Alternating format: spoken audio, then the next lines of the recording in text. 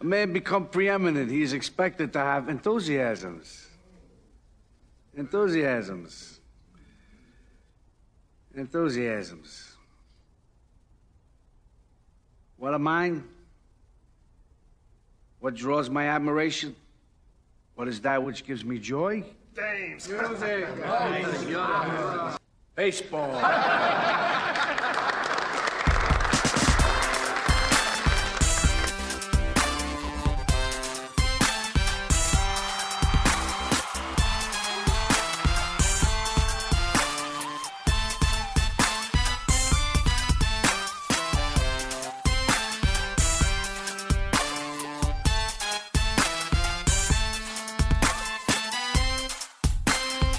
Alrighty, folks, welcome back to the Pull Hitter Podcast. I'm Rob DiPietro, the Dead Pull Hitter. Today, I sat down with Kev Masterasian from The Operating Room. It's Kev's podcast called The Operating Room. You could find him on Twitter at RotoSurgeon. So that was pretty cool. We, first time we really got a chance to talk to each other besides Twitter. And I just really love how conversations unfold when you're talking to others for the first time and trying to, adjust to the comfortability level and find a similar feel for what you're going to be talking about. And just one thing I love about doing a podcast, just, something turned into something great. And that's what we did. We had an awesome talk about fantasy baseball, about life. And at the end, we talked a little bit about basketball and football as well, because Kev's heavy into all three sports. So, it's a little lengthy, as I'm prone to do, but it's fun. Hope you guys stick around and listen to it. We have some good stuff that we talk about, how we got into fantasy and how we just got into the general idea of, molding teams and building teams and not only fantasy baseball, but pretty much every sport or everything we played in our life, so video games and whatever. We do that. We talk about some players that we're kind of in on right now, baseball, fantasy baseball, and go over some draft strategies that we employed during the baseball draft season and how they're playing out right now. We touch up on TGFBI and NFBC leagues and whatnot. So hope you enjoyed the podcast, and thank you for listening. All right, folks, welcome back to the Pull Hitter Podcast. I am the Dead Pull Hitter, Rob DiPietro. Today, my special guest is Kev Masterasian, the RotoSurgeon himself. How are you doing, buddy? How's it going, Rob? Good to be on. I feel like we've been meaning to do this for like a month now, so I'm real glad that we finally got together. I know you've been on vacation, so I don't blame you one bit. Yeah. We had a couple of snafus I think one night I fell asleep. And I was like, oh shit, sorry, Kev, like next morning. But that's the one blessing about podcasting, right? We could just pick up and do it whenever, we please to. And it's pretty cool. So you have a podcast yourself. When did you start up that podcast, Kev? Wow. So The Operating Room, my podcast, not hosted by, but via Rotoballer. Okay. It's one of the many Rotoballer podcasts, Zach Roto's Draft Champions pods on there. We have a bunch of other great pods, but yeah, so The Operating Room has been going for just below, I think it's like 9 months now. We're on episode 38. We do one weekly, and it's just me, and I always have a guest on. So, I've been rolling with that and getting comfortable with hearing my voice, because that's been the hardest part, I guess, learning to hear myself talk and becoming comfortable with that. But yeah, the pod's doing great. I had James Anderson on the most recent pod talking about prospects and rookies for this year and next. So, I'm real happy with it. And anybody who gets a chance, go check out The Operating Room. Absolutely. Definitely. So it's funny you mentioned hearing your voice. Did you or do you listen to your pods at all? Like, do you play it back and listen to yourself? I do. I listen to almost I think I listen to every pod, but It's very difficult to do it like soon after I post. I usually give it a couple hours to marinate. And my hope is someone else listens to it and tells me I did something wrong, rather than me. Because if I hear it, I'm gonna just go crazy that I'm no one said anything, and I'm like, oh God, everybody already heard, and I'm miserable now. But no, I listen to my podcasts. I just make sure I don't really stumble over my words too much, or I don't go like this, that. I say yeah, definitely a lot. So if you ever listen to my pod and you hear me like right after my my guest says something, I'm like, yeah, definitely. And I say that way too much. And I'm trying to cut down on it. So excuse me if you hear anything repetitive like that. I'm doing my best. And it's tough, as you know, you do it. You have a one-man pod as well. You know the difficulties with it, don't you? Oh yeah, I say 100%, like almost after every sentence. I'll say some word definitely that it's just, yeah. When I listen back, I'm like, wow, that's just, that's gotta stop. But like, it's so hard to just completely stop saying words, or speak like you speak every day, or so yeah. I try my best. At first I remember editing my first couple podcasts. I'm like, I'm gonna take out all these and this and that, and I was there for like 6 hours, and I'm like, there's no way I'm doing this again. No chance. It just took way too much of my time. I'm like, spent the whole day doing that, taking out the ums. I should have called that the first episode. It should have been taking out the ums, definitely. Oh my god, you should have seen me with my first few pods. I spent like an entire night or a couple nights actually doing my first few and editing out like pauses, this and that. And now, as you like 38 episodes in, I'm a little more comfortable just keeping my speaking and whatnot rolling, and kind of having those segues when you're going from one topic to another. It's hard. It is like, this isn't an easy thing to do. I know it's not like work, but you get it. It's like your baby almost, and you feel like you're putting it out to the world. You're a little vulnerable doing something like this. So you want to put out the best product possible. But at the same time, the work, you're not necessarily getting properly compensated for it. So it's like, okay, I'm gonna put 6 hours into a pod, like editing it after I did 2 hours or so recording it. It's just like, Jesus. Sometimes it doesn't feel worth it, but once you get it rolling, and I'm sure you've been rolling, it becomes a lot easier, and you become more comfortable just kind of leaving it be, and not chopping in too hard. Because my pods, usually I edit the beginning and the ending, and I'm very comfortable with the middle part for the right. Yeah. Absolutely.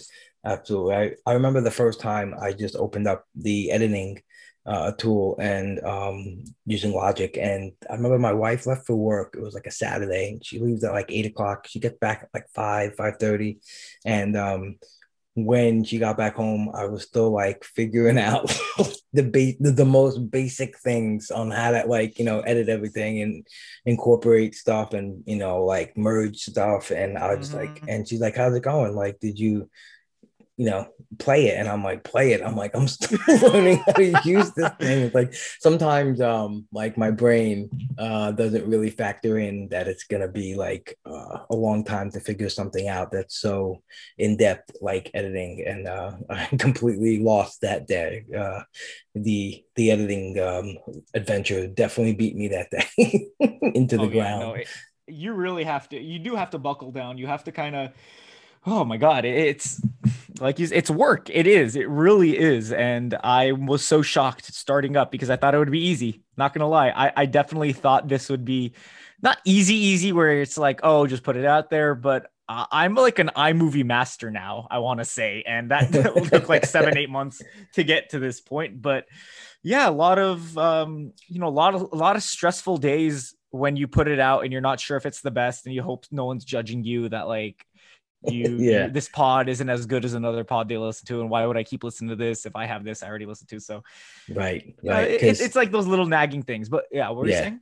No, I was gonna say I'll listen to like other analysts, and I'm like, man, I should just stop speaking, because I don't sound that. You can't help but compare. Yeah, absolutely. No, it's absolutely. And you just kind of beat yourself up over it when you really shouldn't, because when I was listening to like my peak of listening to podcasts, I guess this is like a year or two ago, when I was just kind of not getting into it, but getting more into like NFBC, FFPC for football and all that. And I wanted a little more best ball strategy. I wanted to learn more. I was listening to as many pods as I could. So, if you have a good enough product out there, people will listen. And it's just, you have to have interesting people and you have to have interesting topics, and, you know, you got to be entertaining. And I've listened to your pod. You're definitely plenty entertaining. You like to have a good time on here, joke around. And, you know, that's why I'm on here. Cause you know, you're a great guy. I love to follow you on Twitter. So, Thanks, you know. buddy. Yeah, I mean, I kind of think that you know, everyone I talk to, we're on the same level.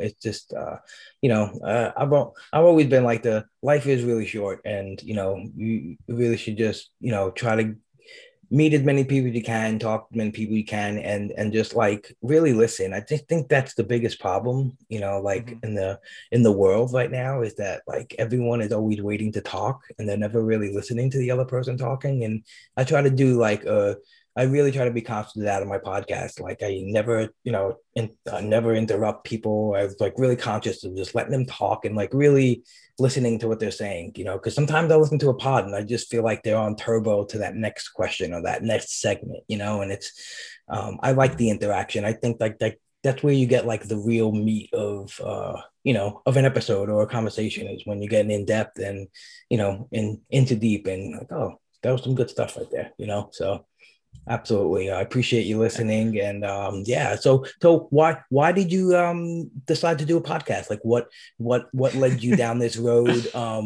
I'm sure you know, you're definitely into sports. You know, I see you follow a ton of sports: basketball, baseball, football. Did you play sports? Did you grow up just watching it, or playing, you know, all that stuff? And do you still play now? Like you still involved in any athletics? Okay, so that's a that's a long question. I can let me take this down one by one, because there's a lot that goes into this. Look, right now I'm a 5'8" white guy, Armenian guy who is white as well, whatever. And I'm, you know, not very athletic. So I do play sports right now, and I play basketball, I play soccer, I dabble in baseball with my friends, but nothing too organized. It's just us playing, like, you know, we have some nets and we have some bats and balls, and we just like to mess around. Football occasionally, but Wood bats? I like to play. Wood bats or metal? Wood bats? I mean, it depends on whatever we have. So like, I'll bring a wooden bat. My friends will have metal, and we'll just mess around. We'll see how far we can hit the ball. Nice. So we just, you know, right now I have a good time. Like, you know, it's just to, you know, stay in shape, have some fun, exercise. You know, exercising is boring. You can't just run and lift weights all the time. I don't really lift the weights that much now anyway, with COVID, or well, not as much now, but whatever. Right. With things opening up. But back then, when I was in like elementary school, I'd play sports all the time. Recess, any sort of like 10-minute period we had to ourselves. Like, we were out there playing basketball, soccer, football, this and that. So like, I grew up playing all of this. And then my buddies and I, we'd recap games that we'd watched the day before. My buddy would be on the phone with me for an hour and a half when we were like 8 or 9 years old, recapping like hockey games. And we'd just be talking about it. What happened, what went wrong, what we should do, who we should sign, trade for, this and that. So I've always been into that. Yeah, always been into that. And once I started playing like Madden and, you know, 2K or NBA Live back then, 2K now, NBA Live. Wow. I do fantasy draft. I'd always do fantasy drafts. So I'd love to create my own teams. I grew up creating my own teams all of the time. And I'd be like, well, I can make a better team than what managers did. So I would do that. I'd own, or I wouldn't even play the games. Honestly, I would sim through the season. I didn't even like playing the games. I just liked making my own team. And then, you know, lo and behold, I ended up early college. This was about 8 years ago. I want to say 2013. Yeah, when I got into fantasy sports, and my buddy's like, hey, you want to join a basketball league? I was like, what the hell is that? He's like, you just draft players. I'm like, I've done this for like the last 10 years of my life. Of course I want to join this.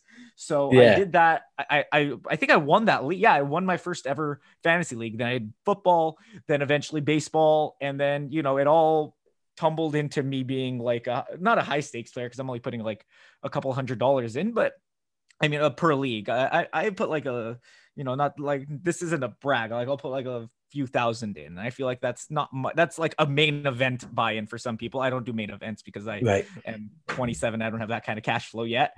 But yeah, no, it just all culminated into where I am today, where I just love sports and putting teams together, because it just feels like I think my dream is to be a general manager or an owner person of a team. So that's like, you know, that's the crap. That's like a pipe dream, but I love sports and I love putting teams together, and it's just so much fun seeing it come together to win a league and work out. And I don't know why, it just feels like that sense of control is fun. And then obviously winning money is great now in these money leagues, but I like winning. I like winning. I like the sense of control. I like saying, I did this, I put this together.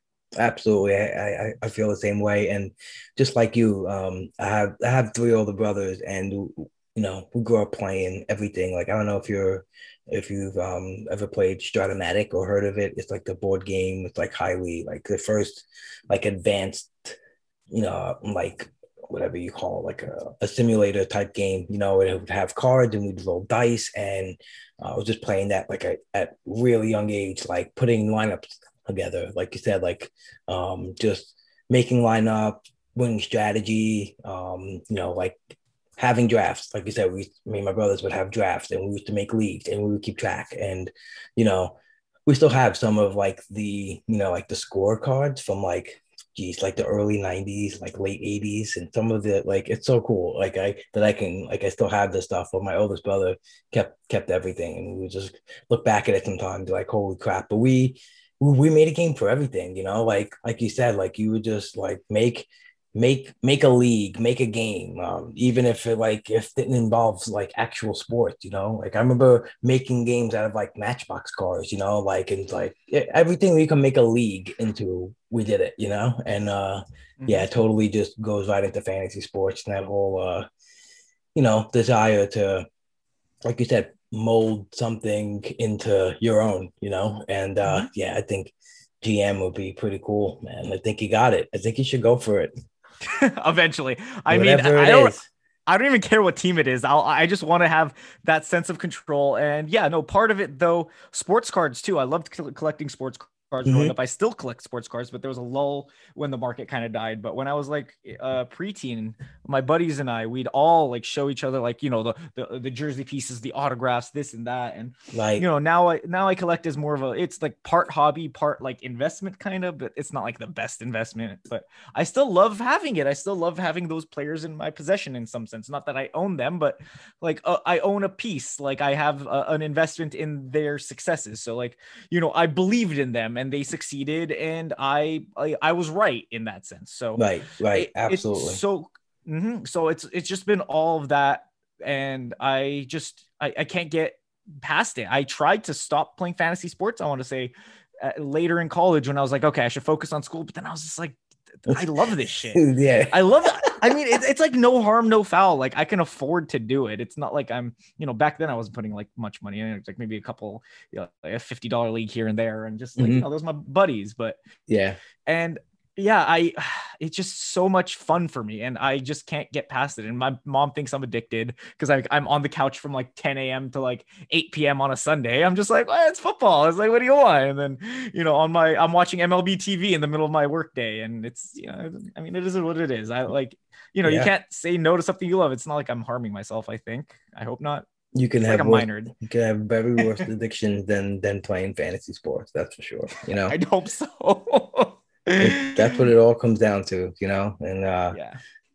I remember when I first met my wife. She was like, "Oh, so what's this stuff that you do?" I was playing with her, and she's like, "Oh, that's cool." Like, and then like 6 months after we first started dating, it was like the league, my home league, two of my home leagues, and I just remember being like, "So, do you want to go to Jamaica?" And she's like, "Oh, Oh, yeah, shit. She's like, okay." And so now it's like, every year, as long as we can go away, then she's like, put as much time as you want into it. And she was really, the one who really like drove me to do the podcast. I got hurt at work, and I've been out of work for a while from the injury. And she's like, "All right, here you go. Here's get a microphone, learn how to podcast." And I'm like, I can't do that.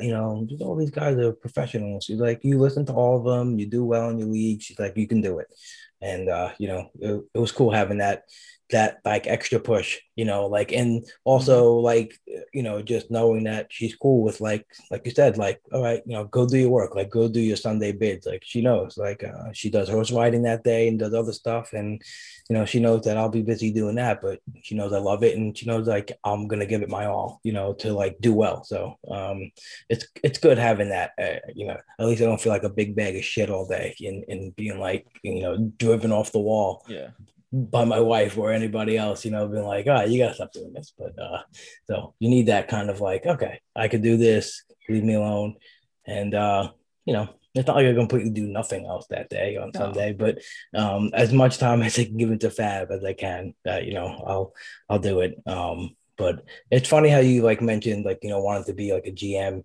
I was like, you know, I was thinking like, how they have like these esports. Like, I wonder if we could like just thought like, like you would be like the general manager of like other fantasy players, and like you'd put together a team of fantasy players, and you'd have like these groups of, fantasy people going against others like the esports has. So, I mean, you'd have to like sim a season in yeah. within an hour. That there's like no way that could happen because you're like, okay, I made, or it's like you could do a DFS lineup. Then you're like, okay, now we have to watch baseball for 6 hours for like the results to come by. So I don't know Oh if that's the man. most viable, but I get what you mean. And that's awesome that you have a wife that's so supportive of what you do. I actually think I had a girl break up with me over me playing fantasy sports so much. That was like I was a girlfriend for like 3 years, and she kind of got sick of it. She's like, is this what you're gonna do forever?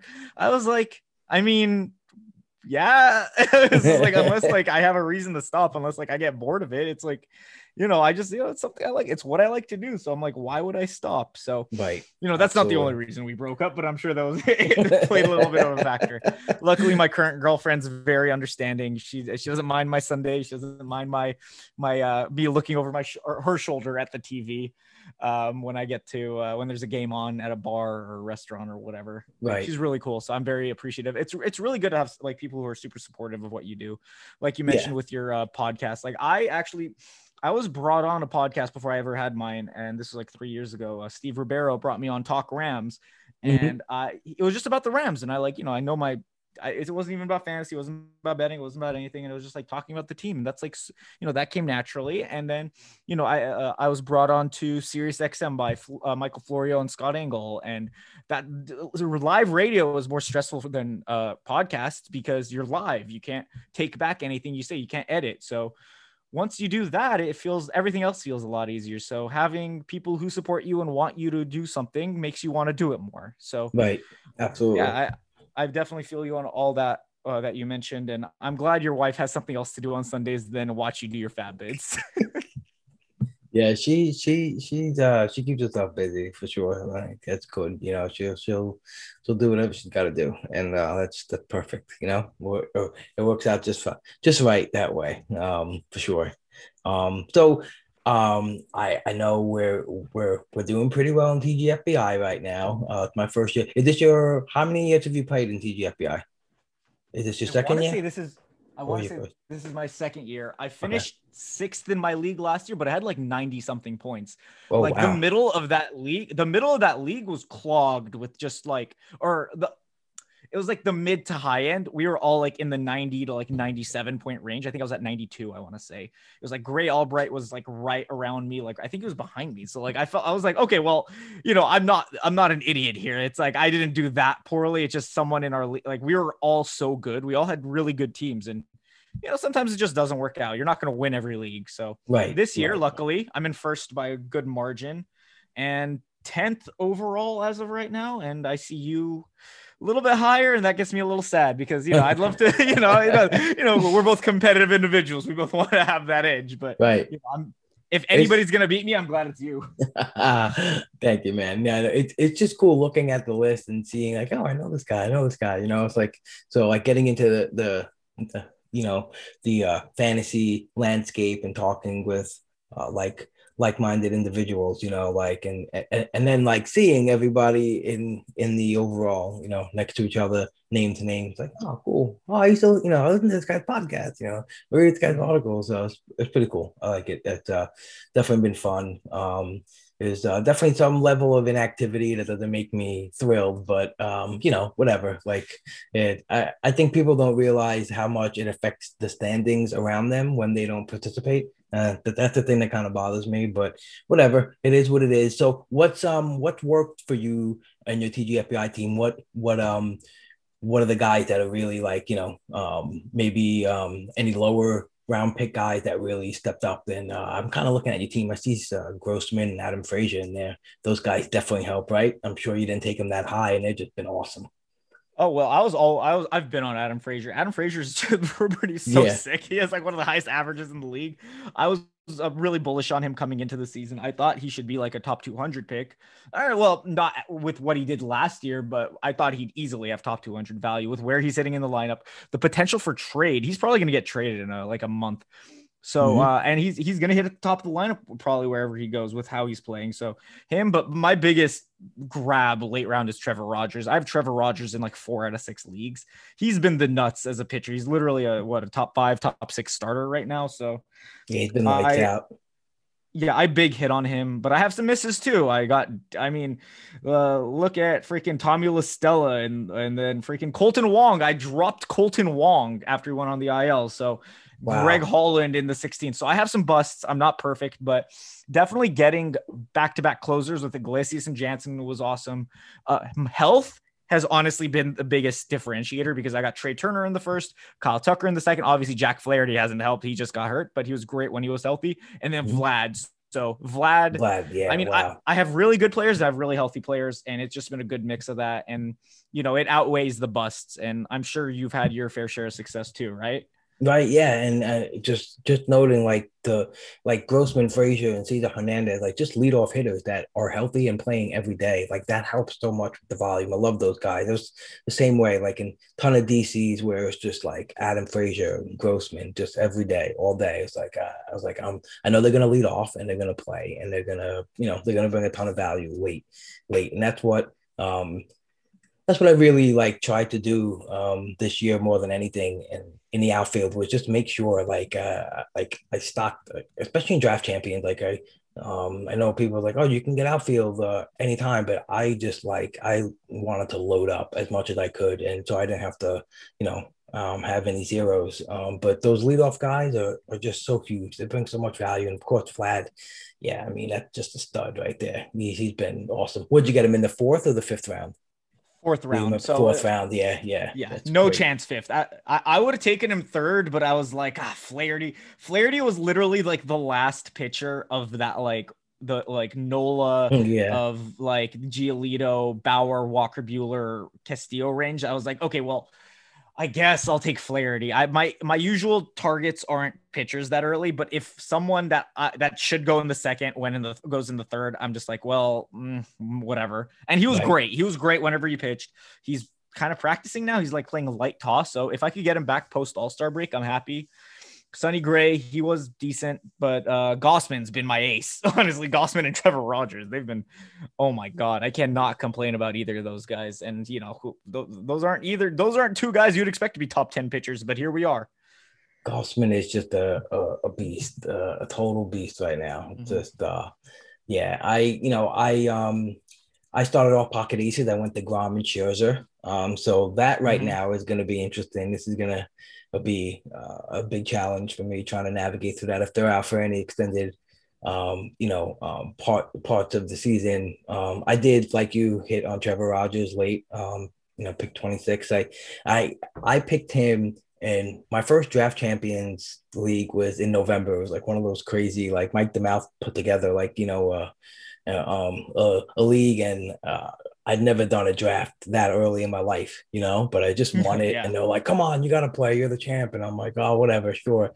And I just remember like preparing for it, like, wow, this is nuts. But when I was looking for, like late round pitchers, I was looking for just guys who I thought were going to throw innings, and then just some upstart guys and then so I tried to filter like some same things that I looked in the previous year that helped me to identify like Corbin Burns, and it was like Keegan Aiken and Trevor Rogers came up, but Trevor Rogers was just a little more intriguing, and I just made I picked them in my November draft and December draft. And, that was like when it was like pick 5 something and like late 4. And then he slowly started creeping up. But yeah, I'm the same as you. I have him like in probably like at least 50-60% of my leagues. He's just been awesome. But I have, so I lost DeGrom and Scherzer recently, but I have 110 lead in strikeouts. So I'm up 110 strikeouts on the rest of my league. So I'm hoping that, I built enough of, a cushion there to take that. And what's also helped me too is, I went to Grom, Scherzer, and Corey Seager in the 3rd round. I haven't been, playing for a while. And then I went JT and I double banged Hader and Edwin Diaz, and I came back with Sal Perez. So I had two starters, two relievers, and two catchers.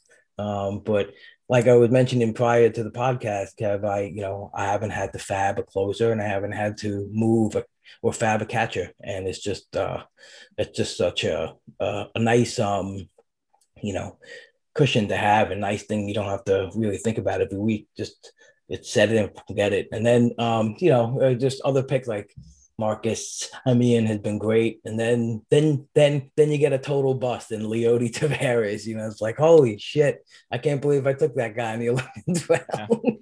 Yeah. I mean, that's me and Greg Holland. I can't believe I took Greg Holland. It just happens sometimes. You just what was I thinking?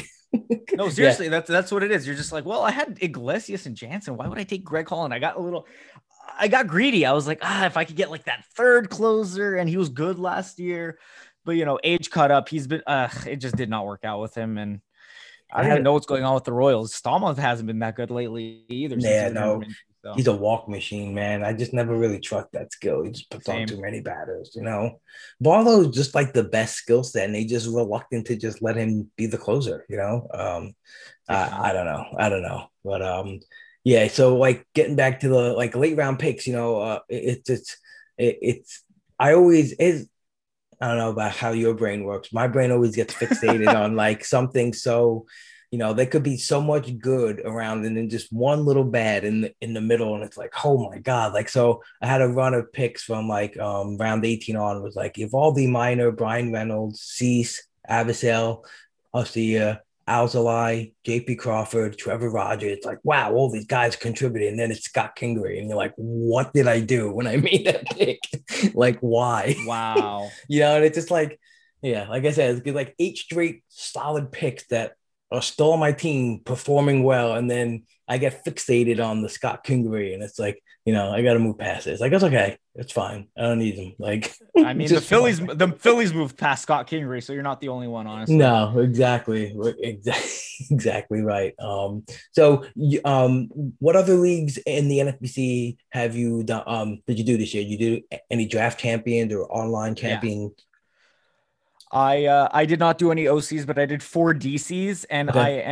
I'm top 5 in 3 of 4, and then I have one bad league where I'm 13th. So it's just like, excuse me for my one bad league, but I have like I have a minimum of 91.5 points, and I'm like 5th in that league, and then 95 and 97.5 I'm 3rd and 4th. So I'm competing, I'm like up there, and I just need my guys to stay healthy, because there's one league where I have like 2 zeros in my offense, and my entire there's no one on my bench I can start, like Marcelo Zuna, JD Davis, Yoshi Tsutsugo, Adam Hazley. I liked Adam Hazley a lot, but he had like some weird personal issue. Tommy LaStella, Corey Seager, Mike Trout. I lost him in 2 leagues. I lost Mike Trout and Corey Seager. I had both of them in the same 2 leagues. One league I'm doing okay, and this league I'm just completely screwed. So it is what it is. It is what it is, and you just gotta fight through it. And it's rough with those drafting holds, man. Like, if it depends, like if you have with some guys, you go through the overall standing, you see some of these guys as like 50 teams, and like, wow, like, you get one of those teams, 2 of those teams out of 50 where you can just be like, oh, this team, I'm just gonna do this, like when you don't do that many teams, like I did 5 draft champions as well, and it's just like, I can't have a team where it's like, well, let me just experiment here, Yeah. Look, this is where I went wrong. I took Maeda in the 4th. I told myself I wasn't going to draft Maeda. I was out on him. I think Dave convinced me to draft Maeda. So this is all Dave McDonald's fault. So damn you, Dave. Oh, man. Dave just can't get away from being the blame. Jeez. Yeah, no, I was all over Lynn, like Lynn Burns. I have Burns in another league. I have Lynn in another league. And then I was just like, well, this is like my 3rd league I think I was doing. And I was just like, well, it's like Maeda's there. I wanted to share, because I'm like, I really liked him from his Dodger days. He was amazing last year. There were substantive changes to him. And I was like, well, no, that completely screwed me. He busted my ERA. And then obviously Mike Trout and Seager again don't help. So it just, everything went wrong. I have a lot of good late round picks like TJ Antone, Dylan Cease, Kikuchi, Kyle Seager, Savale, Miley, but yeah, I think that and then just my early picks busting have all just culminated in a bad season. So, Do you you know, do you when you do your draft, like I know you mentioned a couple of different of the top tier pitchers, are you trying to like let's say you have like three shares of Woodruff and you're on your fourth team, are you one like, all right, well this team I gotta do a little different? Are you like super into diversification or not afraid to go all in on one guy? I'm not afraid to go all in on one guy. I have Yeah. like 5 out of 6 leagues. I have like Dylan Bundy, which screwed me, but I really believed in him. But Right, then I right, have 4 of 6 leagues with Aaron Savali. I have 4 of 6 leagues with Trevor Rogers. So like I'm not afraid of getting the guys I like. right, Um, right. I'd have Vlad in every league if I could, but I think my boy Frank Almirante, Frank, Hmm. he cucked me in a league where he took Vlad in the third, and I was like, damn, he's not even gonna get to me now. So I took George Springer, and that didn't work out. So Yeah. Oh man. sometimes your backup, you don't even want your backup. Sometimes you're like, well, it's better than Blake Snell. I'm not gonna take fucking Blake Snell. I'm not an idiot. No offense to anyone who drafted Blake Snell, but yeah, no, I just sometimes things just don't work out like that. I have targets. I have targets in almost every round that I kind of like. I bracket out my rounds. I'm like, okay, if I don't get this guy, I want this guy. And if I don't get this guy, I want this guy. But I don't really go by ADP. I just go by the guys I want who are in the range of where I can get them. Right, right. Yeah, it's I think that's the biggest thing, in your preparation. Just, have that decision tree waiting for you, Mm-hmm. especially if it's a slow draft, it's like and it's like there's so many times where I'm just like, just make a pick. It's someone's on like 3 hours and 30 minutes, like and Oh you my know God, the worst. and it's like I get it when people are busy. Like it's super, super acceptable. Fine. I get it. You have a job, you gotta do what you gotta do, children, life. But like when it's a lot of like consecutive picks where it's just like you're going all the way to 352 and you're making a pick, and it's just like, oh man. And I remember even at the main event, so Todd Whitestone, who writes for spstreamer.com, and I did a podcast with he he was picking right next to me and Michael, and we every time I have back-to-back picks, and I would just go bang bang, Yeah. Maddie Modica was the moderator, and he'd start the countdown, and Todd was like, God damn it, Rob, like take your time. And I'm like, why? I've spent 5 fucking months studying. Like I'm ready to make Yeah. the fucking pick, like I don't need the minute. Like there's sometimes where you like, okay, well, if you get, sniped, or, guys maybe you weren't expecting anyone to go as early as they did, and you have to like kind of reroute your brain. But most of my picks were just bang, bang. Like, I've been, like you said, like you have who you're ready to take in each round, and that was it. Like, and I was like ready to go every pick. I don't know if it was too excited or not, but I wanted to cause a little chaos. And Yeah, I respect it. I respect it. Hey, no, Got like honestly, like there's no reason not to. I mean, okay, like if you take your time, you have the full clock. There's no reason. I just don't like seeing people time out, I guess. But right. and I don't like when people are consistently taking their time. Like if you take your time on a pick every now and then, that's fine. I don't mind. It's like, you gotta think about it sometimes. But if you're the lagger in a draft, I absolutely hate you. Yeah, it's like one time I was like just DMing this person, and it's like, hey, you're up on, Oh my you're, God, you're you're that on guy. the You're the clock. DMer. Oh No, no. no, not, but like I'm the DMer at like an hour left. Like if it's 3 hours past, I'm just letting you know, like, hey, just in case you don't know, because Mhm. you don't know who had knows how to do the notifications, or like anything like that. And I don't want to see anyone timed out. And it was a person I knew, so I was like, hey, you're up on the clock. Yeah, I know. I'm just waiting Oh my God. for, like they're waiting for that injury thing, like, and it's Oh like, my God, that's the worst. No, and, that's like and no one should be doing that. but it's like, yeah, you're consciously like waiting, like, oh, I know, like, I'm like, oh, here I am, like thinking I'm, helping you because like, hey, maybe you fell asleep, maybe you, whatever, like anything, maybe you have diarrhea and you're just not paying attention, Oh, and you're like, Jesus. like I'm like, I hate seeing people time out, like I don't want, and no, I'm not like, no, like I know people.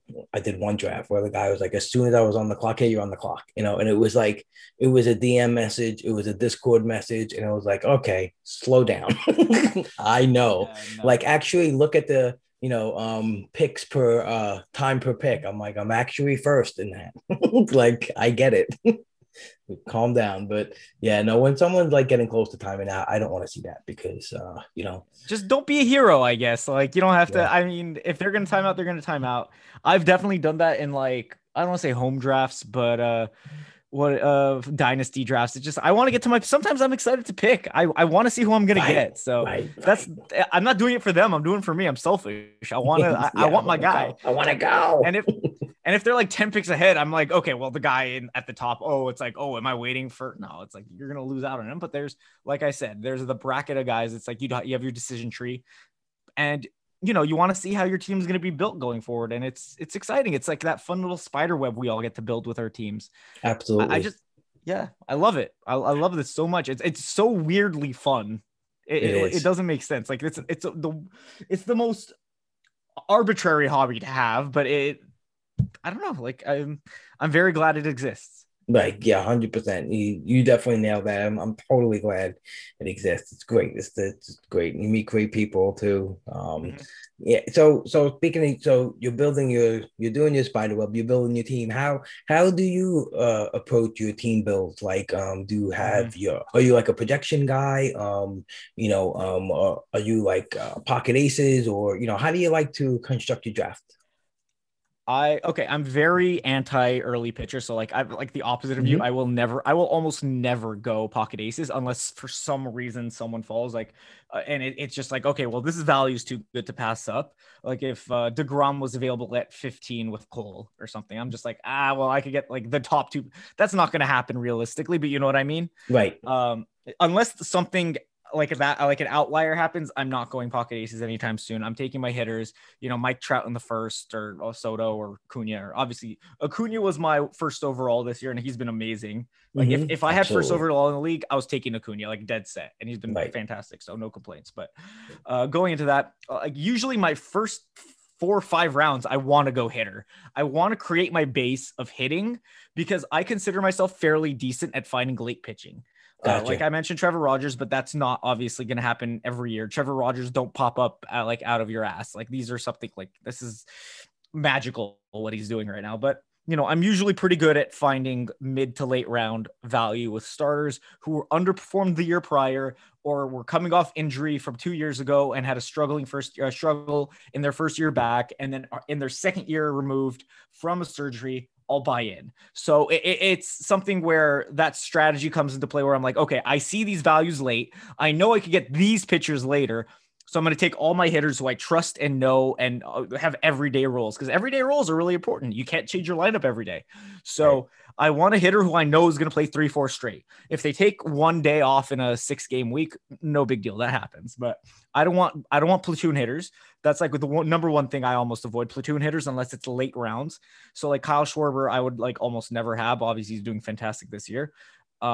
But speed, I don't worry about speed so much. So I think I could get that later. Usually I find guys that I like later on who can get me speed and batting average. And then I don't like projections too much because I think projections for at least younger guys are far too median. Like I mean, it's unfair to some of these guys. It's like they don't take the proper learning curve into effect. It's like, that jump can happen out of nowhere. So that's why I Right. was on Vlad. I'm like, we've seen it improve from year 1 to year 2. It's not going to be an incremental jump from year 2 to year 3. It's going to be a blast off when it happens. And I thought it would happen this year. And like they added to their offense. I was like, everything's coming into play for the Vlad year. And it did, luckily, but it easily couldn't have, and I could have been screwed, but whatever. I was still going to take my chances on him because if it doesn't work with him, I'd have 3 or 4 other hitters early who are studs that I can rely on. So yeah, that's just my general strategy. Hitters early, pitchers later. And then in the middle, I just take the guys I like, guys with like good StatCast profiles, obviously good track records, health. I'm a big health nut. So if Hmm. you have a recent history of of missing a ton of games, I'm almost always going to be out. Even in the later rounds, I don't risk missing games because like I'm missing in a one league right now where I'm taking zeros in 2 lineup spots, it's because of just, I got really unlucky. Like Jeff McNeil and Jeff McNeil has a weird history with injuries, but he's been fine in the MLB.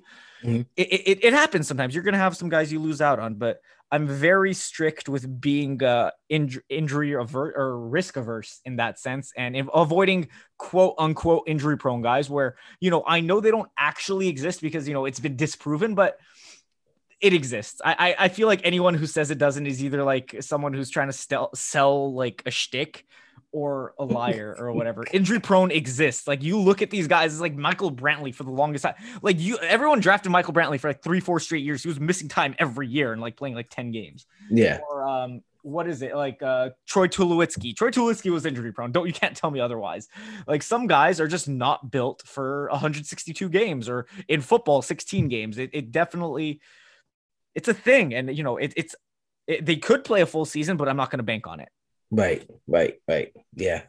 And that's a tough thing, I think, to, when you're walking into the season to try to project like into, what you think a player can do, I know people try to project it into their numbers that they're projecting for a player, or, I know some people who are like knock off 10% of playing time for everybody, and just say, all right, everyone's bound to get hurt, so it's definitely the real thing. There's definitely players who, don't get out there. And could be just because they get hurt a lot, or it could just be like they don't have a high tolerance for pain, and we don't know those things.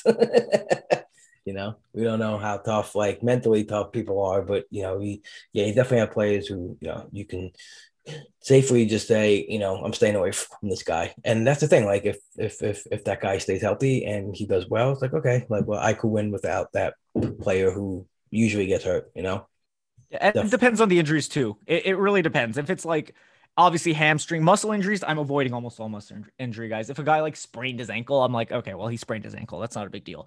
If he got hit in the face by a ball and his face cracked, I'm just like, well, that's not exactly the most recurrent thing. So I'm gonna, cut him some slack. So I'm not staunchly looking at, oh, he missed games, I'm out on him. It's why did he miss games? What is going on? Like Yasiel Puig, for so many years, he had hamstring injuries. Yoenis Cespedes, for so many years, he was missing time after he joined the Mets mostly. But, some guys, just the way they play harder. They play, sometimes shortstops. They play a more violent way in the field and they're diving for balls. These things happen. It's a freak thing, sure, but they're in the way of risk more often than not. So, you got to take it all into account, and if the value is really good, okay, sure, I'll definitely take a guy like every pitcher is injury prone. I think that's kind of false. I mean, that's you could say maybe injury prone for pitchers is false, and that's why I avoid pitchers early. Any pitcher could get hurt at any time. You're throwing the ball 95 miles an hour or more, or around whatever, 100 times a game every 5 days. You're making a crazy motion. You look at a hitter, how many swings does a hitter take per game? Yeah. Like 30 maybe max. That's with a bunch of foul balls. No, yeah, that's way too much. Yeah, no, that's like a high end. So you're swinging 30 times. That's like you had an Alex Cora outing with 17 foul balls at once. But you know what I mean? It's like, you take 15 to 20 swings. I think that's more reasonable in a single game compared to a pitcher throwing 95 miles an hour 100 times a game. Right. You're putting yourself in harm's way more as a pitcher to get hurt than a hitter. So obviously hitters in and of themselves are safer. Yes, an outfielder can get hurt running to a ball. That can happen, but I'd say that's less likely than with pitchers where, again, it's insane how pitching works in general. So right, you have to take them at a certain point. You can't not have pitchers, but you have to kind of hedge your bets and not take them too early. Right. Absolutely. I think it's a good mix to do, like a little bit of everything. There's some leagues where I did pocket aces. There's some leagues where I didn't take a pitcher until round 5. Definitely, I don't think it's like a good thing to stick to one thing and say this is my way. It's like I said, in the name of like diversification, and also like especially at the top. I like to have like a good spread at the top because there's some guys that definitely double up and triple up on, but in leagues, but I'm just trying to spread it out a little bit at the top where, if I have one guy who gets hurt across the thing, if I took Luis Robert in every league because I was high on him, like, he gets hurt and then like a lot of your teams are, taking a big hit. So at the top, I usually try to, spread it out. That's why I've like, there's sometimes I took DeGrom first. One time I took Cole first. One time I took Tatis first. I think it's good to mix it around and definitely take players that you're comfortable to start off your roster. Like you said, starting that base off. It's cool. I just love listening to everyone's different strategies and seeing how it plays out in drafts. Like, I think draft season is just so awesome because you're listening to podcasts, right? You're seeing everyone preparing for drafts, and then you get into some drafted people that you kind of know what they're gonna do, and you kind of know what a lot of people are gonna do if it's like a draft where you're close with people, and it's just interesting how it unfolds. It's like it's a cat and mouse game, and like you mentioned before, it's just awesome. It's just I'm so happy it exists because I think like especially draft season. Draft season is just awesome. I just wish it never ends. Yeah, absolutely. But at a certain point it is going to end.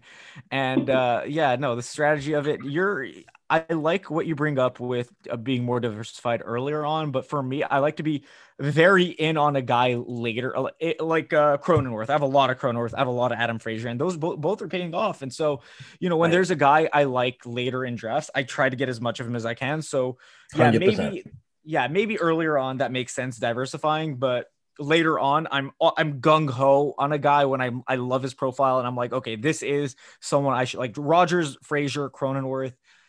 There's a couple more guys that I have. I think I have a lot of Brad Miller, and he's been great, and he's actually filled in pretty nicely in a couple lineups, not lately, but right when plugs in, things, I think, yeah. So sometimes those, yeah, exactly. So those plug and play guys, like if they're late enough, they might not play regardless. So if you could get a guy and he's all in your lineups or whatever, and sometimes that works out.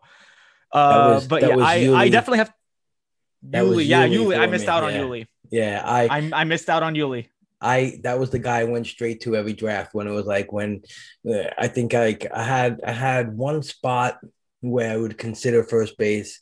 And like early on, that was either like Rizzo, Goldschmidt at 100-ish, land, and I got them in a couple drafts, and then I went into a phase where I'm like, I'm just gonna wait, and it was just every time it got late, it was either Santana or Yuli, and it just ended up being I think I have Yuli in like 13 out of 18 leagues, and on the NFBC, I just went straight to him every time. We're just like, all right, I'm taking Yuli and everything else. But like you said, like if you're in and you especially like in terms of what spot it is. So for like first base, I didn't like everybody else in between that, like Freeman and Yuli, and that's usually when I was going other ways. So I was always comfortable saying, okay, Yuli, like you come over, you're my first baseman. Come on down. Come on down. So it's just but like you said, I really believe in a guy later on. And I think him, Connor, and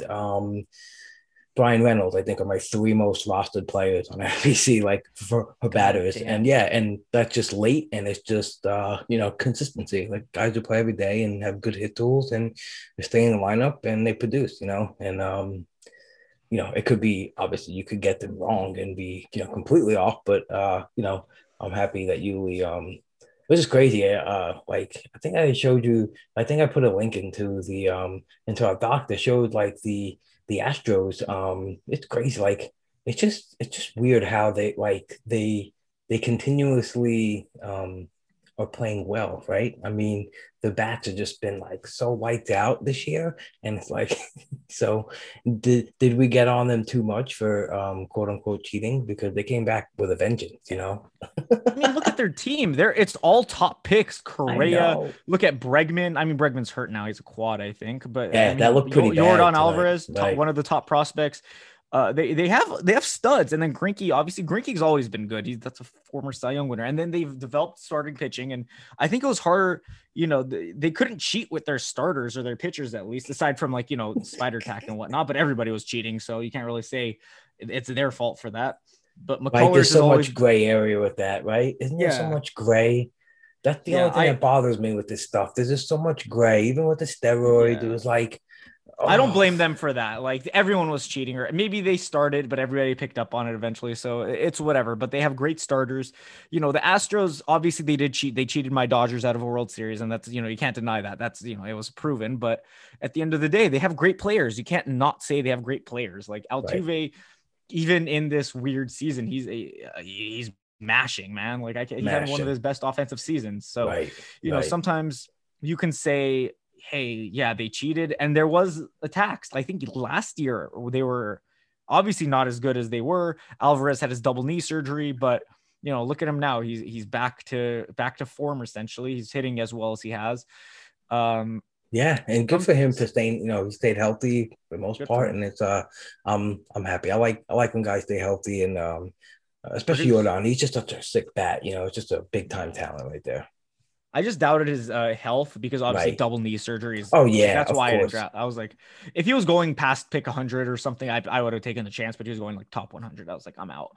Right. But yeah, no, Right. that's kind of like the example of my injury, my risk averse nature. It's just he played 2 games last year. I know he's young, but if it was just one knee and it was just a cleanup, sure. But it was both knees, anything could happen. Soreness in one knee, he's out for a month. He's out for 2 months.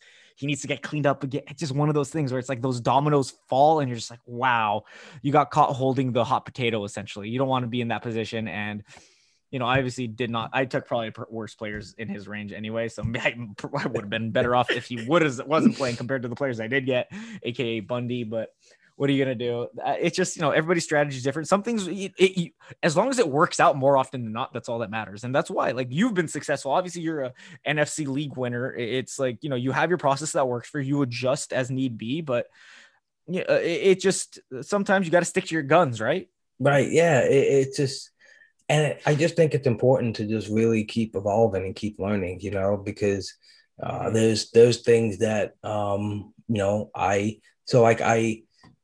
I never use like a projection based, you know, evaluation system for like draft season, you know, just looking at Mm-hmm. skills and metrics for, you know, for like batted ball skills and stuff like that. And discipline. And so, but this season, this off season, just getting to know a lot more people in the industry and seeing their process and seeing their ways and seeing what worked for them.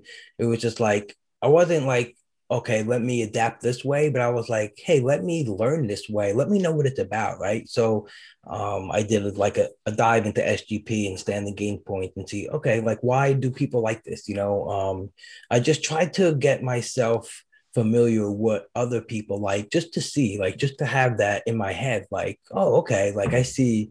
I think it's important just to, like, even if you're not going to use it or you're not just going to totally, you know, rehaul like how you evaluate players, but I just think like it could just make you better, you know, if you understand other things, you know, even if you're not going to use it.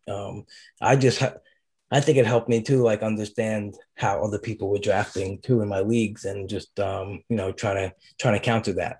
So, but yeah, I think it's important to keep learning, you know, from everybody. You know, there's so many people you could really like get a good, you know, understanding of how to be successful in certain ways. And I think it's good to try at least to step out of your comfort zone to not like, you know, just fully say, oh, this is the way I'm going to do it, but no, like why did this work for you, and like really understand like why other people do it. So I mean, I don't know. Definitely. Yeah, that's what I I did mean, this off season.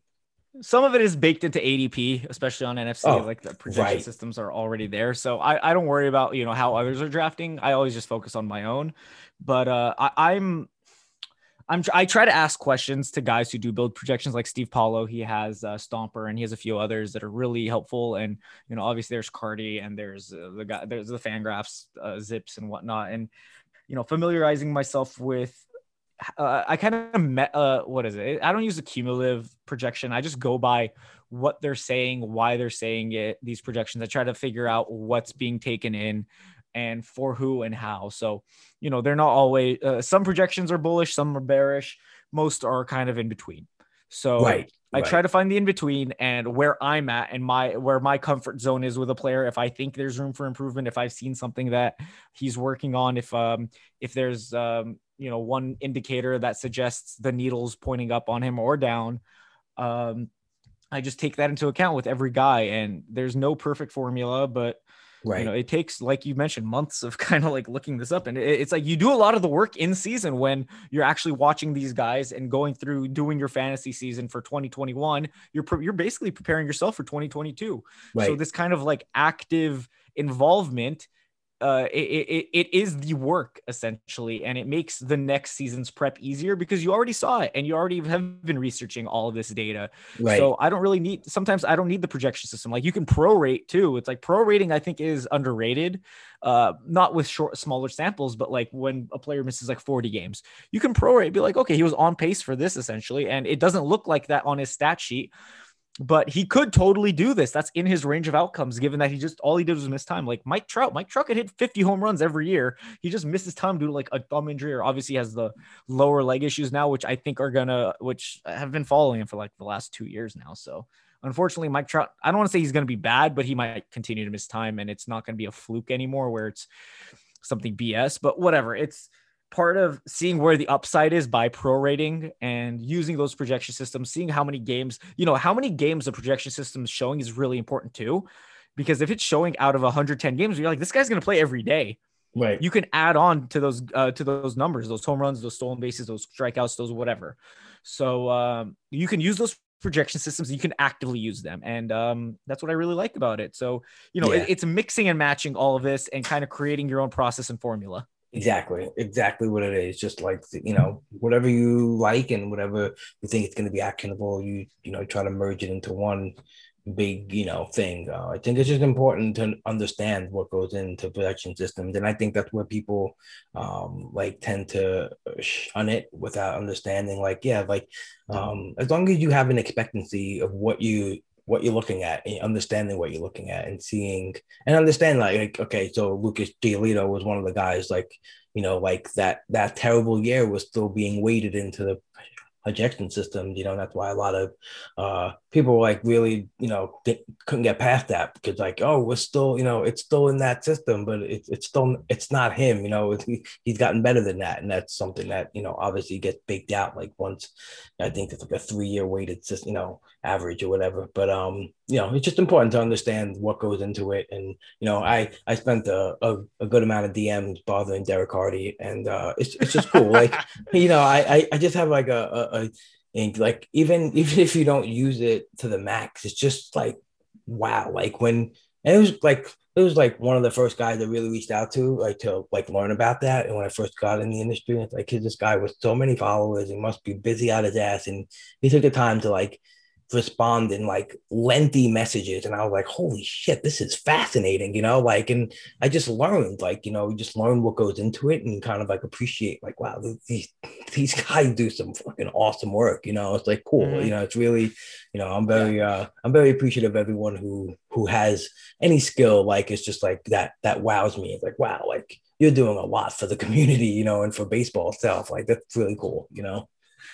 Absolutely. No, it's their work is 100% appreciated by me, at least. And I'm sure most of the baseball community, or fantasy baseball community, at least, because the baseball community hates nerds. But when we get down to it, it's immense work that I would never be able to. I cannot create a projection system to save my life. I do my own. I do my own handwritten NFL projections, but they're my personal ones that I kind of go off of. They're not perfect either, and I can never get them into one set of formulas or whatever. I don't know how to use R or any sort of coding system, and Excel. I hardly know how to use Excel. I have lied on so many job applications about being able to use Excel, but nevertheless, it's got me to this point, and I'm very grateful for everybody who leaderboards like Alex Chamberlain's on Fangraphs and all of that. His what's it called? The pitch leaderboard. The pitch leaderboards. Everything he does is amazing. Follow Alex Chamberlain on Twitter at Dolph Hodgren. I don't even know how to pronounce it, but you'll figure it out. Dolph Hodgren. It's from Homestar Runner. I don't know if you remember that. That's completely lost on me. When you mentioned Stratomatic too, I wasn't gonna say it, but I don't even know what that is. But then I looked it up. I'm like, oh, that's really cool, but I never played on that, bro. How old are you? I don't need to be I'm 40 right now. You're 40? Get the fuck out of here. You look 35. Thank you. You don't look a day over 35 at least. I appreciate that. Since I'm 27, I'm like a generation younger than you essentially. So yeah, that's kind of behind my time. I know. When I said it, I'm like, you probably not gonna know what that is. I was like, I have no idea what you're talking about. Even like the original. So like my first venture into like ultimate team construction for video games was Baseball Stars for the original Nintendo system. And that game, I don't know if you have any knowledge of that game, but it was awesome. It was like it came loaded with like 8 teams. And one was like the Baseball All-Stars, which was, it had the names like Hank and Babe and Rose, and it was like all the major league All-Stars. And then there was like the Ninja Black Sox, and it was like all these, you know, like Asian names, and it was like and then there was a women's team, all women's team. It was pretty crazy, but you can start your own team. Like you mentioned, you know, it's always like a fantasy draft, but I was like, oh, start a team from scratch. You know, it was like be all me and my brothers and my friends' names. And this was like on the original Nintendo, like being able to do all this shit. And I just remember it so clearly because it started like that foundation of like, I want to build teams, you know, and you could put in a code and get like extra money to distribute for your players, and you come out with like better players, and you could just play, you know. And sometimes you just want to build like a sick team, you know, and you just put in the code and go. Otherwise, you play from scratch, and every time you win a game, you get money, and with that money, you make each player better, you know. So I would have like myself and my friends and my brothers, like I would make a roster for everyone I know, and you know, that was just, I still have that game, dude. That's real cool. Yeah, no, I like that. Yeah, it's just like the original thing, you know. And I just think back, like, man, that was such a long time ago. And it was like you were able to do all this cool ass shit on, you know, on this simple game. And it was like, I play it now, and it's like really ridiculous. Like, you know how ridiculous it is. Like, you have like, if you have a really slow fielder and there's a pop up, right, and he can't get to it, and you know he's not going to get to it, you can dive, and you can keep diving, and you'll get there quicker. It's like one of those games. Yep. Yeah, it's fun. I play it. I put it on, and my nephews who are like 15 and 16 who just play Xbox all day, they looked at me like, are you fucking kidding me? Old man. Yeah. I cannot believe you're 40, man. That's good. I mean, thank you. I appreciate that. I appreciate that. I like your hair too. I can see, you can't see me, but I can see you. I love your hair. It's getting like all curly and fun. It's like mine when I get grown out. This is new for me too. I had a bun for about 5 years. You had a man bun? I had a man bun for about 5 years. Yeah. Jesus, man. Yeah, I had it long for a while. Like it was something personal and in my life that happened, and I was like, I'm not cutting my hair, and I didn't for a long time, and until it was like I was gonna cut it when this specific thing happened, and it never did, and I don't think it's going to happen. So I was like, all right, time to cut my hair, and I did it. It's like 2 weeks old of having this cut. It was pretty crazy. I was very attached to my hair for a little bit, and because my wife's a hairstylist, and but she loves when I go to the barber and get cuts. But when I first met her, I kept going to the barber. It's like she we were telling me, I can cut your hair, but like I don't do like, you know, like tape ups or fades, or like, you know, I don't really do men's like that, you know. So I'm like, all right, so and then, but there was a point where I'm like, babe, I'm not fucking spending $30 anymore. Just cut this thing, you know? Yeah. It's like, I mean, that adds up, you know? And then, so I was just doing that for a while. And then, like I said, I just let it grow out. And so this is the new curly me. Usually, like when I had this length hair prior, it was just, I used to just slick back, you know, like slick back Goomba Brooklyn look, you know? Oh God. And or like the Paulie D blowout, you know, Jersey Shore style, you know. Were you big in that? I mean, that's your time. You were like 25 or not 25. You were like 27, 28 it's when my that time. was popular. That's my world though, Kev. Like I grew up in Brooklyn and Jersey. So like, yeah, I like those people. Like I don't know them personally, but I grew up with everyone. Yeah. I lived that life, Kev. Like I knew you are that. Yeah, exactly. Did you grow up in the Jersey Shore at all or what? No, I mean, I moved down to like, my family had like a cabin house in North Jersey, like by a ski resort, but we didn't come down to the Jersey Shore to like 20 years ago. So I was late onto like the Jersey Shore, scene. I grew up Yeah. in Brooklyn, so it was like Brooklyn, Manhattan, and then when I got out to Jersey, I was like, okay, this is cool. But totally different scene. But I got sick of it quick. It gets I old can quick. But imagine. yeah, no, I was totally like, fist pump like that. I was that. I was that dude. Like me and You my were friends Guido. were Were you a Guido? Were you part of hundred that? percent, bro. I love it. I need that in my life. 100%, man. I whatever. But You this peaked. You peaked. I'm sorry to tell you, man. You can't. peak. I'm done. Yeah, 100%, man. I peaked. That was a good life. It was funny. But like, the thing is, like, you could be that person, but then there's like the true meatballs, like the true meatheads, where like they stay in that life and they just don't even know anything else, and they're stuck in this like materialistic world. It was like I was like I enjoyed being in that crowd, but I knew who I was. I knew I wasn't that person. It was just like go out and have fun and fist pump and then move on with your life. But You just yeah. didn't. You didn't belong, and you understood, and I respect that. Yeah, it was just like It's not for everybody. so yeah, it's like I said, there's people stay in that life for a while. It's like, now I'm good. Like it comes a point where I'll stay home and I got to play NFBC, of course. But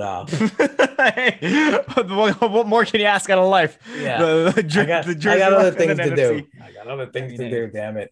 But don't we all? let's get into some player talk. I wanted to do like a little 3 up, 3 down. Maybe you can give me some thoughts on guys that you're kind of in on right now, kind of out on. So yeah, if you want to go first and throw out a guy that you are in on right now. Oh, that's okay. Well, obviously JP Crawford's been hitting the hell out of the ball recently, and I JP. love I mean, yeah, he's another guy I was in on. I think I have him in like half my leagues or so, and obviously, yes, Kev, me too. Yes, I love it. yeah, former top prospect. He was a former first overall pick, and the Philly kind of gave up on him and traded him over to Seattle, and he's been kind of meandering. It's just been whatever for a few years. But if you looked at his hitting profile recently, I mean, obviously he had a down year last year, but he was still kind of competent. But his power was down. So he's shown decent power in the past, and I was like, well, if you could just get that back a little bit, and we're seeing it now. He has a few home runs under his name. He has about 4 this year. He had 2 last year, and that's in about the same amount of plate appearances. So obviously that's not much, but at the same time, he offers a little bit of speed, a little bit of power, great batting average. Now he's up to 280, and he bats at the top of the order. That was kind of the big thing in the preseason, where was JP Crawford going to hit at the top or the bottom? He had at the bottom he had the top to start, at the bottom a little bit. Now he's back at the top. The Mariners lineup isn't good. It's not good. Don't get me wrong, but it's good enough. Haniger's back. He was he missed a few games that sucked, but if he's good and healthy, that offense at the top, at least the first 4 bats, 5 maybe. Francis cooled down a lot. It's pretty decent. And I just like Crawford's profile, especially for like a roto league. So he's someone I'm definitely in on, available in 85% of Yahoo leagues for anyone who's playing Yahoo. Wow. Really? That's a lot. Yeah. Yeah, I totally love JP. I totally agree with everything you said right there. I was hoping that he was going to start the year leading off, and I stayed nice and optimistic, and I'm so glad he finally rose up to there and it's been on a roll. He's been on a complete roll. He's pretty much been like you said, the last couple of weeks just been like 7 and forget it. Yeah, I'm excited for him. I'm glad he's finally, and it's just one of those things, right? Where I think it's one of those examples where we, like it reminds us that some guys just need a little bit longer, right? Like he came in the league and everyone expected it ASAP, and now he's delivering. Totally love that profile though, that contact profile. I think he can round this some power, but obviously that's not what we need him for. And hopefully he just gets some more chances, more chances to steal. Just go, just take off, JP. Yeah. 6 last year in less plate appearances, so the speed's there. I mean his sprint speed's not high; it's like slightly above average. But hitting leadoff, there's going to be the opportunities. He gets on base at a decent clip, like he's at about, I want to say 350-ish now. So I mean, he totally could if he wanted to. And if I'm sure they have no reason, they have nothing to play for. You might as well just give him the green light, right? I know.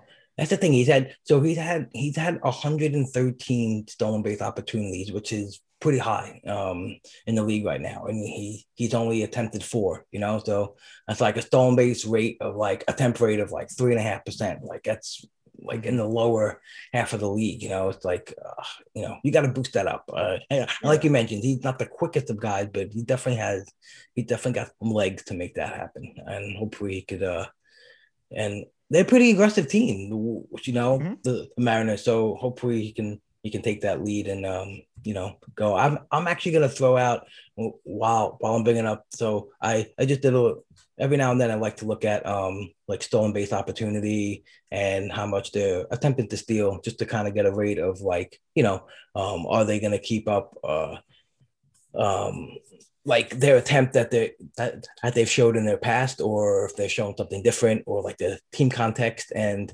Ahmed Rosario, former Met, definitely been on a roll lately for the Indians. And so he's another guy. He's like at 7% like stolen base attempt rate, and he's 7 for 7. And I feel like as he's you know, starting to get hot and get more opportunities, I think you know, he'll return to that you know, that 15 stolen base, 20 stolen base land that we thought he'd get. I don't think the power is gonna be what we thought it would be, but I definitely like what he's doing here. Like his walk rate is the best of his career, his contact rate is the best.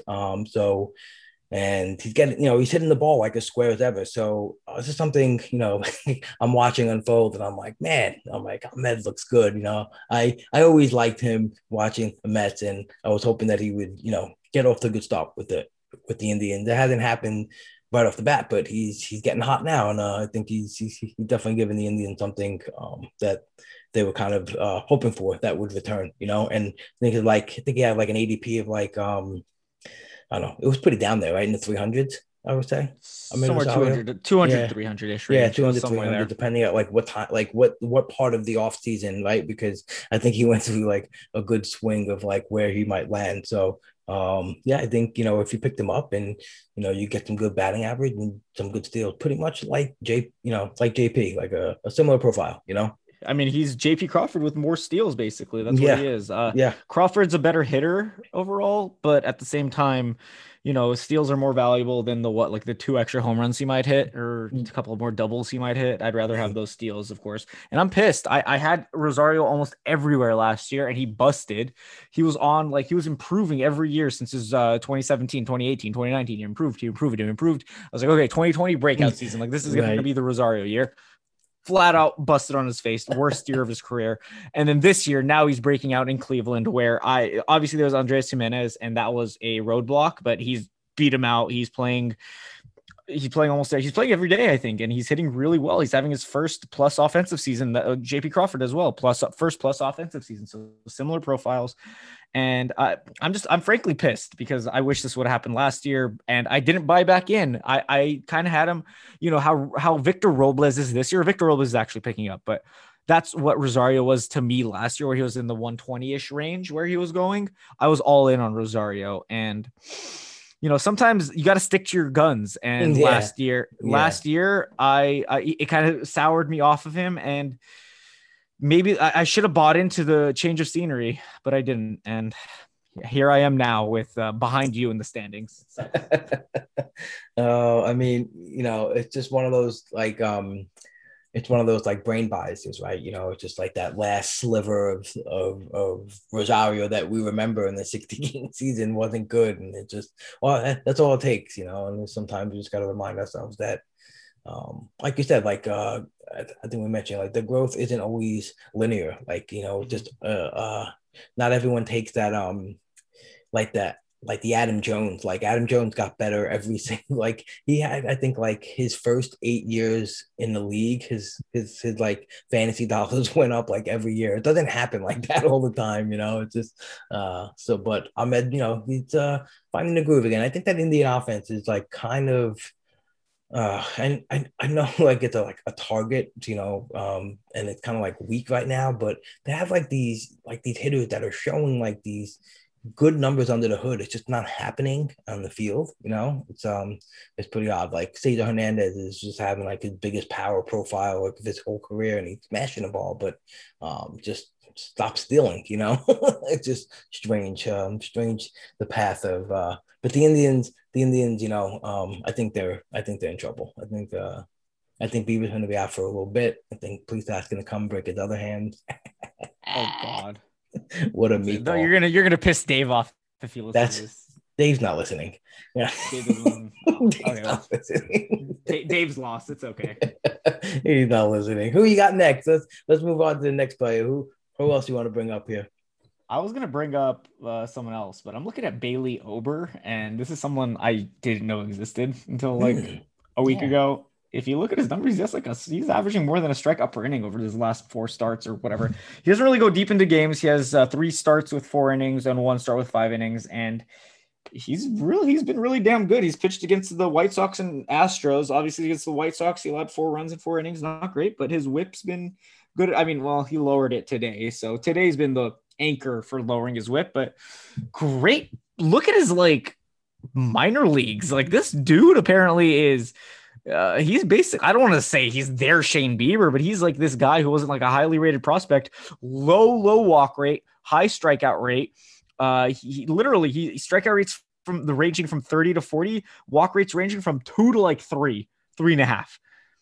This dude's insane. I didn't know he existed. He was like a 12th round pick in 2017, and he has just incredible command. He's literally, I don't want to say it, but he's 6'9", 260. What the hell? Yeah, I'm looking at him now, but who is this guy? Bailey Ober's a pickup. Great changeup, great command, and those are the kinds of guys you want. This is literally their Bieber. Bad fastball. I don't know if he turns into a first round pick, but if you're looking for maybe the next big random starter, it could be Bailey Ober, Ober. Yeah, that's a nice call out right there. That's it's one of those it's one of those guys that came up, and I think I mentioned him. I forgot who I mentioned him to, and they were like, "Wait, who are you talking about?" I'm like, "I don't know. This guy, he just came up and he started. He looks pretty good." It's like Bradley Ober. Yeah, Bailey, definitely. yeah, Bailey, not Bradley. But no, I'm not correcting you. I'm just saying people might mess up his name. This is a guy. Who is he? Who is Bailey Ober? But apparently, he's a dude. Yeah, probably got one. Like you said, 6'9", 260. With a name like Bailey Ober, pretty special. Pretty special. Oh man. So did you scoop him up anywhere in the leagues? Did you make a move on him? I mean, I can't get him in any of my DCs. That's too late. I'll put a bet. I'll put a bid on him in thing TGFBI. I'll probably. I mean, my Rotoballer league. I don't know who to drop. I have a good team, but they're underperforming. But these are guys I can't drop freaking Jordan Montgomery or Dylan Bundy. I'm waiting for him to go on IL. But yeah, if nobody picks up Bailey Ober, I'm definitely going to grab him. If a roster spot opens up, I'm interested. You don't. How long do you give Bundy until you got him loose, or is he a stash? If he doesn't go on IL, I'm gonna drop him. I think. Yeah. Done. Yeah. So they go back to LA, I think tomorrow or the next day. So probably the doctors are gonna look at his foot, and then whatever happens from there, we'll see. Right. I probably won't start him, so we'll see what happens. Right. Unfortunate. Yeah, I know. Definitely unfortunate. Let's see. I want to talk about a little bit about my boy Joey Votto. So Joey Votto, I know when he got hurt, I have him in both of my main events, and have him in one of the Fab League. And when he got hurt, my thing was like, all right, I'll give it a couple of weeks, see how it goes. But my intention was to hold on to him the whole time until he came back, and I did, because I just everything, the power profile was just sick, and first base and third base just corner, just so dreadful. And I'm like, I'm gonna hold on to Joey Votto, and I'm kind of glad I did. I just love I love the power profile, 99 mile per hour on his fly balls, which is one of the tops in the league. Just max EVs 113.5, just really changed his his approach. And I love the guys who could drive it and put it in the air, and his fly ball distance is up there. And the offense is sick. And so it's one of those. It was one of those things too, where, like I said, it's one of those moments where you're playing and you're like, should I try to maximize my roster completely, or do I want to hold this guy's skill set until he comes back? And I'm kind of glad I did. I know a lot of people who kind of didn't, and kind of regret it when he came back, hitting pretty well. But what's your thoughts on Joey Votto? I picked him up in TGFBI. I paid like Nice. so everybody was grabbing India. I grabbed Votto because he was coming back from IL that week, and he's been 100%. incredible. Like look at literally since if you look at April 3rd, he missed a lot of time, but since April 30th, he has like 4 home runs, and that's in 1, 2, 3, 4, 5, 6, 7, 8, 9, 10, 11, 12, 13. 13 games. He has like 4 home runs. Bunch of RBI. Oh my God. He's got like an RBI streak. I think he just finally broke it today or yesterday. And yeah, like you mentioned, like the power's there. The power's not the issue. He's kind of selling out for it, and that's why his average is low. 100%. Yeah, so that's the problem essentially. But it's not like his ground ball to fly ball has changed at all. He's making he's making the same amount of hard contact, same amount of medium contact, same amount of soft contact. He's just pulling the ball. He's pulling the shit out of the ball, and he's obviously getting shifted on. So with 50% of his balls being pulled rather than 35% as has been throughout his career, a lot of those balls are going to turn to outs. So the sellout, it works because he's getting the home runs, and that's what we need in roto leagues. But you're going to take a hit on average. His average isn't going to be probably higher than 240, maybe 250, but that's if he somehow gets hot. But I'm all in on Votto if I could get him in a league. Right, 100%. And one of the things I'm kind of impressed by is like I always hear Saras talk about like how as players get older, they're like swing and their contact, like outside of the zone, like gets harder because it takes more agility, and like younger guys can get out there quicker and poke the ball better, and is that hasn't deteriorated yet, to like the point where it usually does for guys his age. So it's pretty promising too that he's still like nimble enough to move around the zone and tag some balls. So yeah, Joey Votto's my guy. I hope hope he continues this nice little hot stretch. Like I said, like it's like one of the leagues where I think that's the one league where I don't like have Yuli and Fab, and I miss him in that league. I mean, hey, Votto's not a bad replacement. He's not a bad replacement now. No, absolutely. So who else you got? Who's your last guy that you're in on right now? Oh man, I had Pavin Smith for a while as the guy I was in on, but he's kind of cooled off, and that's really unfortunate because I really liked Pavin Smith. There are a ton of guys. It's really hard to have one guy. Like, oh man, I want Jesus Sanchez to be really good, but I don't know how good he's going to be going from the minors to the majors. I love Jesus Sanchez. I love his profile.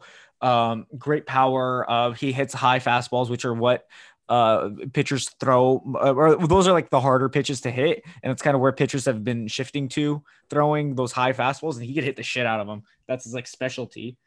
But yeah, I guess if you want to take a flyer on a prospect, I really like Jesus Sanchez. Everybody's been waiting on Brujan and Franco, but Sanchez is up.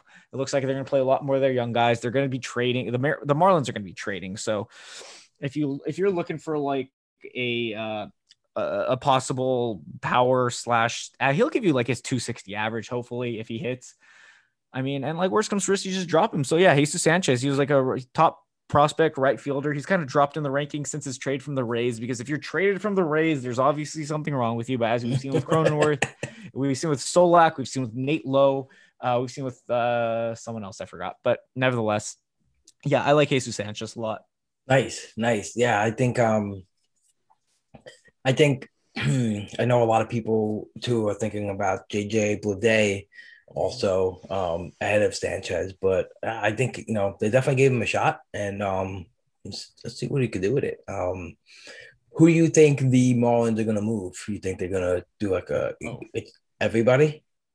I don't know if fire sale. I don't know if it's a fire sale, but I'm pretty sure Starling Marte is going to be moved. Yeah. Aguilar, I have a feeling he might get moved. He has like 1 home run since getting signed with the Marlins or something in their home park or something. I forgot what the stat was. It was something crazy, but yeah, there's a chance Jesus Aguilar is moved. because they have Garrett Cooper. They can play at first base when he gets healthy. I mean, Lewin Diaz actually, no, he's their first base of the future. So they can just move so many of their guys. Duvall could get moved. They have Isan Diaz up now, and it's just like, they could just go on a full on tank mode with their young guys, and they have MLB ready players. Brian Anderson should get healthy soon. Jose Devers just got hurt with a shoulder discomfort, but they have dudes who could fill in and are MLB ready, and dudes who are free agents like this year or next. Like Jesus Aguilar is 2023. Starling Marte is this year, this next offseason, he's a free agent. And Duvall, I think, was a 1-year contract. So it's just a bunch of dudes that it's a mutual option. My bad. So yeah, they have a bunch of dudes they can move. So I like Sanchez to stick, basically. Duvall, I wish. I bet you the Braves wish they had Duvall still, because their depth is just terrible. In hindsight, look at the Braves and if they would have just kept Melancon and Duvall, they would be so much better than they are right now. 2 spots where they're kind of struggling. But who could predict that whole Marcell Ozuna situation? That kind of came out of. I mean, it was his wife that actually hit him last year, and now he's the one. Obviously, he deserves whatever punishment he gets. It's just. You can't predict that kind of stuff. So no, not at all. Right? Can't. They had Pache coming up. They have Ender Inciarte on the bench. They're like, oh well, we don't need Duvall now. They need Duvall, so maybe they trade back for him. But he's in the division, so who knows if the Marlins? I mean, right? It sucks. That's a good point. Right. Yeah. Right. You know what? I'll stay with the Braves, and one guy that I kind of like the route that he's taken in his career so far is Austin Riley. He was again, we're talking about roster construction and approach to drafting. And most of my third base approach was in the land where he was, and Josh Donaldson and Justin Turner. So most of my teams, I have some combination of those two. I waited until that time to get a third baseman, and then sometimes I would just double tap it and get a third in the corner right there. But I think he came out with the profile that he was going to be a slugger, and then last year he took the approach of putting the bat on the ball a little more, and this year kind of merging the two of them. And I think we kind of see what he could possibly become in the future, which is he could probably keep that 30 home run power. And, right now I probably think he would be on pace for a 250-ish, 255 average. I know he's batting 296 right now, but I think the profile says he's getting a little lucky, and it'll come down a little bit. But, the bat X has him for the rest of the season for 18 homers, and added to the 12 he has now, you get that 30 home run power. And, it shows in the raw numbers, his fly ball distance and his max EV, just stuff like that, where you see the power firsthand, it's there. And as long as he keeps this consistent, I think he's got to get his contact rate up just a little more. But I just love the overall kind of improvement that he made to become the hitter he is right now, because I kind of was hoping it would be one or the other, continue on that path to contact and don't lose too much power. But I like where he is right now, and I'm hoping he can stick with it. Absolutely. I missed out on Riley, unfortunately. I did not pay attention to him just because I don't know. I looked at his minor league. I was like, oh, he just strikes out way too much. He's got to get lucky and he's getting a little lucky. He shouldn't be a 296 hitter and whatever he is right now. But he's hitting really well. He's got the power's there. I never doubted the power. We saw it in 2019 when he came up and he just went on an absolute tear, but he had a 35% strikeout rate. So it was just okay, well, this is going to end soon. And that's just, that's the case of the things. But he came out, he made an adjustment last year, and then he readjusted to the adjustment. So yeah, exactly. Like you mentioned, you stated it perfectly there. So I did not see it coming this quickly, but it's like Vlad. It's these things just happen. Right. It's not incremental. Sometimes it's instantaneous. And right. You can project it all you want, and now you have the rest of the season projections kind of mirroring what he should be doing, and they're very good. 250 is probably where he should be closer to. That's where his X stats were last year, and that's where his X stats are this year. So Right. Austin Riley is fairly legit. He's a good power hitter. That's what he is. He's not, I don't think he's elite. I don't think he is what he's been. He obviously isn't what he was in 2019 either, but he did regress plenty at the end, at the tail end, but there's a good hitter in Austin Riley. If his average stays above 280, I'm probably not buying in next year because his price point will be too high in drafts, but I am interested at the right cost for Riley because he's a good young hitter who could continue to improve, but this is kind of the breakout. You're seeing the breakout right now. And I don't know how much better. I don't know if the strikeout rate's ever going to go below like 25. So the average is always going to be, right. And I mean, there could be more power in that bat. He's only 24. 24 years old, right? Just turned 24. There could be more power in that bat, but for now, if you have him, enjoy him. If you like, smoke him if you got him with Riley. Yeah. There's nothing else. Like I wouldn't sell. He's gonna regress a little bit in his average, and even his power, but he's going to be a good contributing bat in the middle of a strong Braves order. And I actually do think the Braves make a trade soon enough. We were talking about Duvall, but I think, they could go out. Maybe I think they should go out and get Ketel Marte. They should go out and get Starling Marte, or they should go out and get someone that can help them, especially offensively, because Abraham Almonte has been good, but they need more and they need better. More, right. Yeah, they need more. Definitely. Right. If they're serious, if they're serious about making a move into the playoff, they need more than that because they're playing well and they're filling in well, but it's, they need more for sure than that. And then that's where they wish to probably have that depth that Duvall brought. And obviously last year was different because they had the DH, and they should still have the DH. Are you a DH guy or you like the pitchers hitting? I'm big pro DH. I don't care. I never want to see a pitcher hit. Why would I want to watch a mediocre? I don't watch sports for mediocre athletes to do mediocre things. Not that a pitcher is a mediocre athlete, but he's a mediocre hit. He's a mediocre hitter, right? 99.5% of pitchers are terrible hitters. Right. It's Ohtani and sometimes Bumgarner and now DeGrom and Woodruff that 1 year. It happens. Sure, it happens. I don't want to watch it. It's that's not why. I'm sure a hitter that's going to be taking a lineup spot is not going to be incredible, but at least he'll be competent. Major League Baseball. We want more offense, but hey, you're still going to have it makes no sense. So I'm very pro DH. Yeah, cool. Yeah, me too. I've been watching National League Baseball all my life watching the Mets, but yeah, it's necessary. It's just, and I don't like the but it's so much more strategy involved. It's actually not.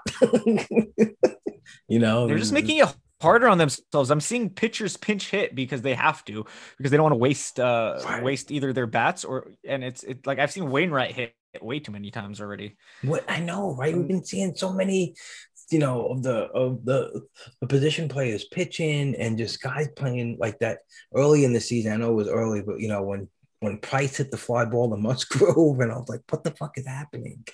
What is happening? Why is Musgrove in left? It just muddies the game for no reason. Right. They're trying to improve the quality of play, but they're just, let's put some shit batters up there that aren't going to do anything. It's so bad. It's tough to watch. It's tough to watch for sure. Yeah. Especially when they don't what's the fun of them telling not to swing or that's what you do in Little League when there's a terrible player up on your team, they're going don't swing, man, just crouch, get on base, Jesus. Yeah, no, I can't imagine it. It just, it's frustrating, honestly, because then, you see those intentional walks to get to that guy and you're like, well, my whip was just raised because they're wasting it to get to this guy. I'm like, just pitch to that guy and then get to, I've seen so much bad strategy as much as we've seen quote unquote good strategy. It's right. And that can skew so much of the metrics that we look at, right? Because a pitcher I could put this guy on. There's 2 outs and the pitcher's up next. So it's exactly. Let's take out that walk. Yeah, it's probably not major. It's probably not it's not killing their whip or anything, but it's right in game. It's annoying. I don't want to see it. Yeah, 100%. All right, so who are you not liking right now? Who are some guys that you look at and you're like, I don't know, that I can live with? Just guys I can live without. There's plenty. I mean, again, injury prone, quote unquote, injury prone players. They don't really exist, but they do. There's so many of them that it's hard to get into. Oh my God. McCullers, obviously he just came off. I'm not a big McCullers guy. He had a fine start against Texas, but if you have him in a league where you could trade him, I'd try to trade him. Man, it's tough right now in this league. You're looking at all these starting pitchers getting hurt. And like with the whole spider tack thing, or not just spider tack, but just starting pitchers as a whole, I'm scared of what's going to happen. It could be. So, it's gonna be nuts. So, I mean, I don't know. I'm kind of like, I'm kind of happy that a lot of my teams have a pitching cushion. Like I mentioned, like on TGFBI team with 100 strikeouts. I have two other teams that I'm just like way ahead in strikeouts and wins and ERA and WHIP. So I'm hoping like if any of my guys are guys who are going to be affected, that at least have a little bit of a cushion where that could soften. And I don't know, do you think it's like that whole thing where like if everyone took something, they'd just be the same play, like they'd be the same, just better than they are. Like, does it like, what's the saying? A rising tide lifts all boats. Like if everyone was using tacky stuff, doesn't that just mean if they all just take it away, like they all become equally worst? Or, like, I don't know, there's so many things in my head that are like, how is this going to play out? But I guess we can like in a non-trading league, there's not really much you could do, obviously. well, right. If I think the variance is with the Yeah. injuries right now. That's what you're taking in, because we saw with Glass now, and I don't know how true it is. I'm not a doctor, as much as my title says roto surgeon on my Twitter. I'm not a doctor. But his explanation did make sense. He had to completely alter his grip to throw his curveball, his fastball, and whatnot. And try to hold a ball and try to squeeze it more than you naturally would, or put your fingers deeper into the ball than you naturally would. You feel it in your forearm and from your like where do you hear about UCL injuries? Forearm tightness. So it adds up to a certain extent. It obviously might not be a perfect science, but I'm very sad that we could see stuff that we don't want to see happen with a bunch of starting pitchers, or I doubt it with relief pitchers, considering that they don't pitch too heavily into games. But, guys, again, throwing 100 times per game, this kind of shit just happens out of nowhere. Right. So right. It's not so much the performance I worry about, it's the health. And as if they stay healthy and like everybody's stats go down and, like you said, it's all on a level playing field and they all go down to the same level, who cares? But if you're losing starters because of this and it shouldn't have happened, that really sucks. Yeah, it bothers me that they're gonna not let the teams replace them. So if you have two guys that get caught, or even one, like now you're down a pitcher and you can't replace this pitcher, right? So it's like they're incriminating the team. They're really putting a lot of responsibility on the team to say, hey, make sure your team is, not doing this shit, because now you're down a pitcher, right? Everyone else has got to expend themselves more, and like you said, that's going to lead to some injuries, even more. And just a poor choice, poor route that they took to address this completely. It's nothing that we like. We weren't expecting baseball to handle it any good way, but it's just so frustrating to see. And you could I don't know, people have their opinion on what Glass now said, but it's I just let so many people say there's no chance that this happened. When you're like so into the no chance, like, I don't know. I had a tweet about this too. Like, so many people just think they're fantasy doctors. Like when Tatis got hurt, they were like, I can't believe he's come back. He'll ruin his career. Like, obviously, they just gave this dude $300 million. He must feel something good. He must feel good. Like he's going back. Like he knows his body, right? Like we just saw that with DeGrom though. But we Yeah. just saw that with DeGrom, where he knew his body. He came back, and 100%. sometimes okay, with Tatis, there was a substantive change. He changed his swing to follow through with both arms instead of wildly letting go with another. So, but that's there not was something true, though. Watch some swings from his rookie season. When he Really? goes opposite field, he swings with two hands. He's been doing that since the beginning of his career. It's not something completely new. He's doing it way more often, but he's had that swing in his repertoire. That's not a new swing for him. Okay, but still, he adjusted to add it more than he was before, and that's that is substantive. There's something he added That's with how good he Degrom is at too. least. Like With he he's amazing. No, adjusted. no, Yeah, he's amazing, he's man. God amazing. bless him. I doubted him. I thought I didn't think he'd be this good this early on. I thought like obviously the talent was there. Last year I wasn't buying in because I just thought the strikeout rate would catch up to him. I'd be like, oh, but no, it's every time he hits the ball, it's out of here. So Right. I'm a fool for I made a mistake. I was so wrong on Tatis, and I can admit that. Like, I'm not afraid to admit, where I'm wrong. Like, it happens. This kind of shit Yep. happens. And Just but then it's the first round. I'm like, okay, if I don't get Tatis, or I'm gonna get someone else who's really good. And that was my whole mindset. It's like I'm not really wherever he was going, first, second round. So it wasn't right. like no skin off my bones there or whatever. But again, Do you have any these thoughts on Matt What's up? Chapman, Kev? Chat. What's up? What Matt about it? Chapman. You have any thoughts on Matt Chapman? He's just a guy like everybody loves, and I just don't know what the infatuation is with this guy or what to expect of him because he just seems to me like just a corner outfielder with some power, and that's about it. And I don't Yeah. even I see mean, like legit power anymore. I don't know. I just seem like okay, but his hip might be really yeah. still bothering him because this, like the pull rate's down and like the zone contact is like really, down a lot. But here's the thing though, like it was down last year. Like his zone contact went down 9% last year, and then he had his hip injury, and then it's still down. So I don't know if he was hurt the whole year last year, but I don't Mhm. know. He just seems like a guy that I don't know. I stayed away from him. I've never really focused in on Matt Chapman to draft. I just feel like he's just another corner guy like that has some power that you can kind of find anywhere. But I don't Mhm. know. I feel like people love him, and I just don't see it. I don't know. Maybe I'm missing something. Okay, again. You mentioned it, the hip injury. It's very possible he had it nagging throughout the year, and then he got it corrected at the end of the year. And hip surgery is really serious. Corey Seager had that, I believe, after he had the Tommy John. So, that compounded to him having a mediocre season, and then he had an MVP style season. So, I'm gonna give Matt Chapman the benefit of the doubt. Like I mentioned, I give 2 years for injury. Last year he suffered it, and then he got the surgery. This year he's dealing with the repercussions of that surgery. I'm gonna buy in next year when he's dirt cheap. You feel Yeah. me? He was going top two. Well, he was going top 120, way too expensive. I wasn't buying match. I have no Matt Chapman anywhere.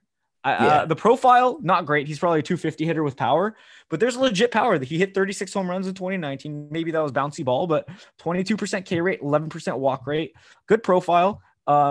He's had a 280 average. That was in 2018. That was with the power too. So I think he could take a step back to where he was from. Obviously, I don't think he's a 30% K rate guy. I don't think he is who he's been this year. He's probably a high 20s. He's probably closer to that as a true hitter.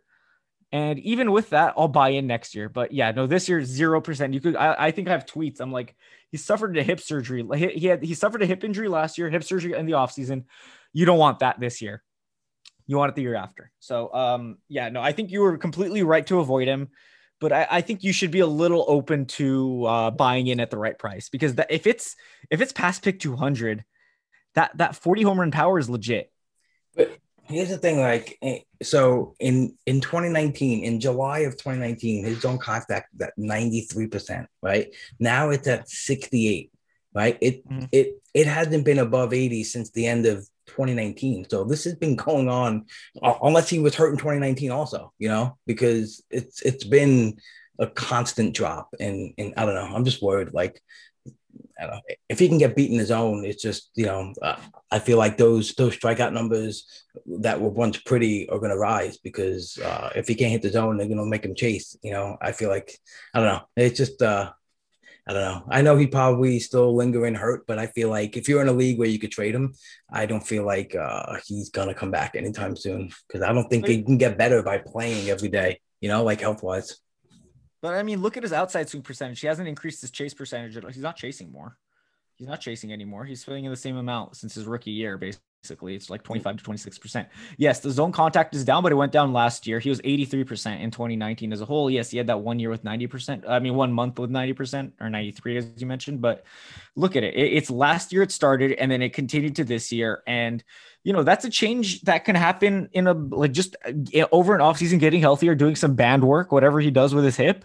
whatever it takes, I'm sure he will do. And I'm sure the team will notice that. And hey, is he getting close to a contract year or no? He's a free agent in 2024. My bad, but he's in arbitration now. And I'm sure he wants to get his money. I'm sure he's going to try to get as healthy as possible. It's just one of those things where you have to kind of buy into he's going to get healthier. He's lowered his strikeout rate from last year. He's upped his walk rate. It's just the power is down, and that's natural post surgery. So you just kind of have to buy into this being a down year post surgery, and then just realizing, hey, all of this can kind of change it over an off season. Maybe they shut him down early. Who knows? Yeah. Another guy, I'm just gonna stay away from him probably. His defense is down too. Look at his defensive statistics; those are down as well. So it's the injury impacting him, and then the surgery impacting post that. So if you feel like, if you avoid him and he's still a top 200 batter, that's totally fine. I'm top 200 player. I understand, but at a certain price, you kind of have to buy in. It's kind of crazy not to. Like if he's going 250 to 300, I'm gonna be all over him. Yeah, I don't think he's gonna go that late. But because everyone he's Matt Chapman. Everyone loves Matt Chapman. He's got that name bias, everyone likes him. Yeah, no, totally fair. If that's the case, I won't buy in, but if he's there at the right price, I'm in. Yeah, 100%.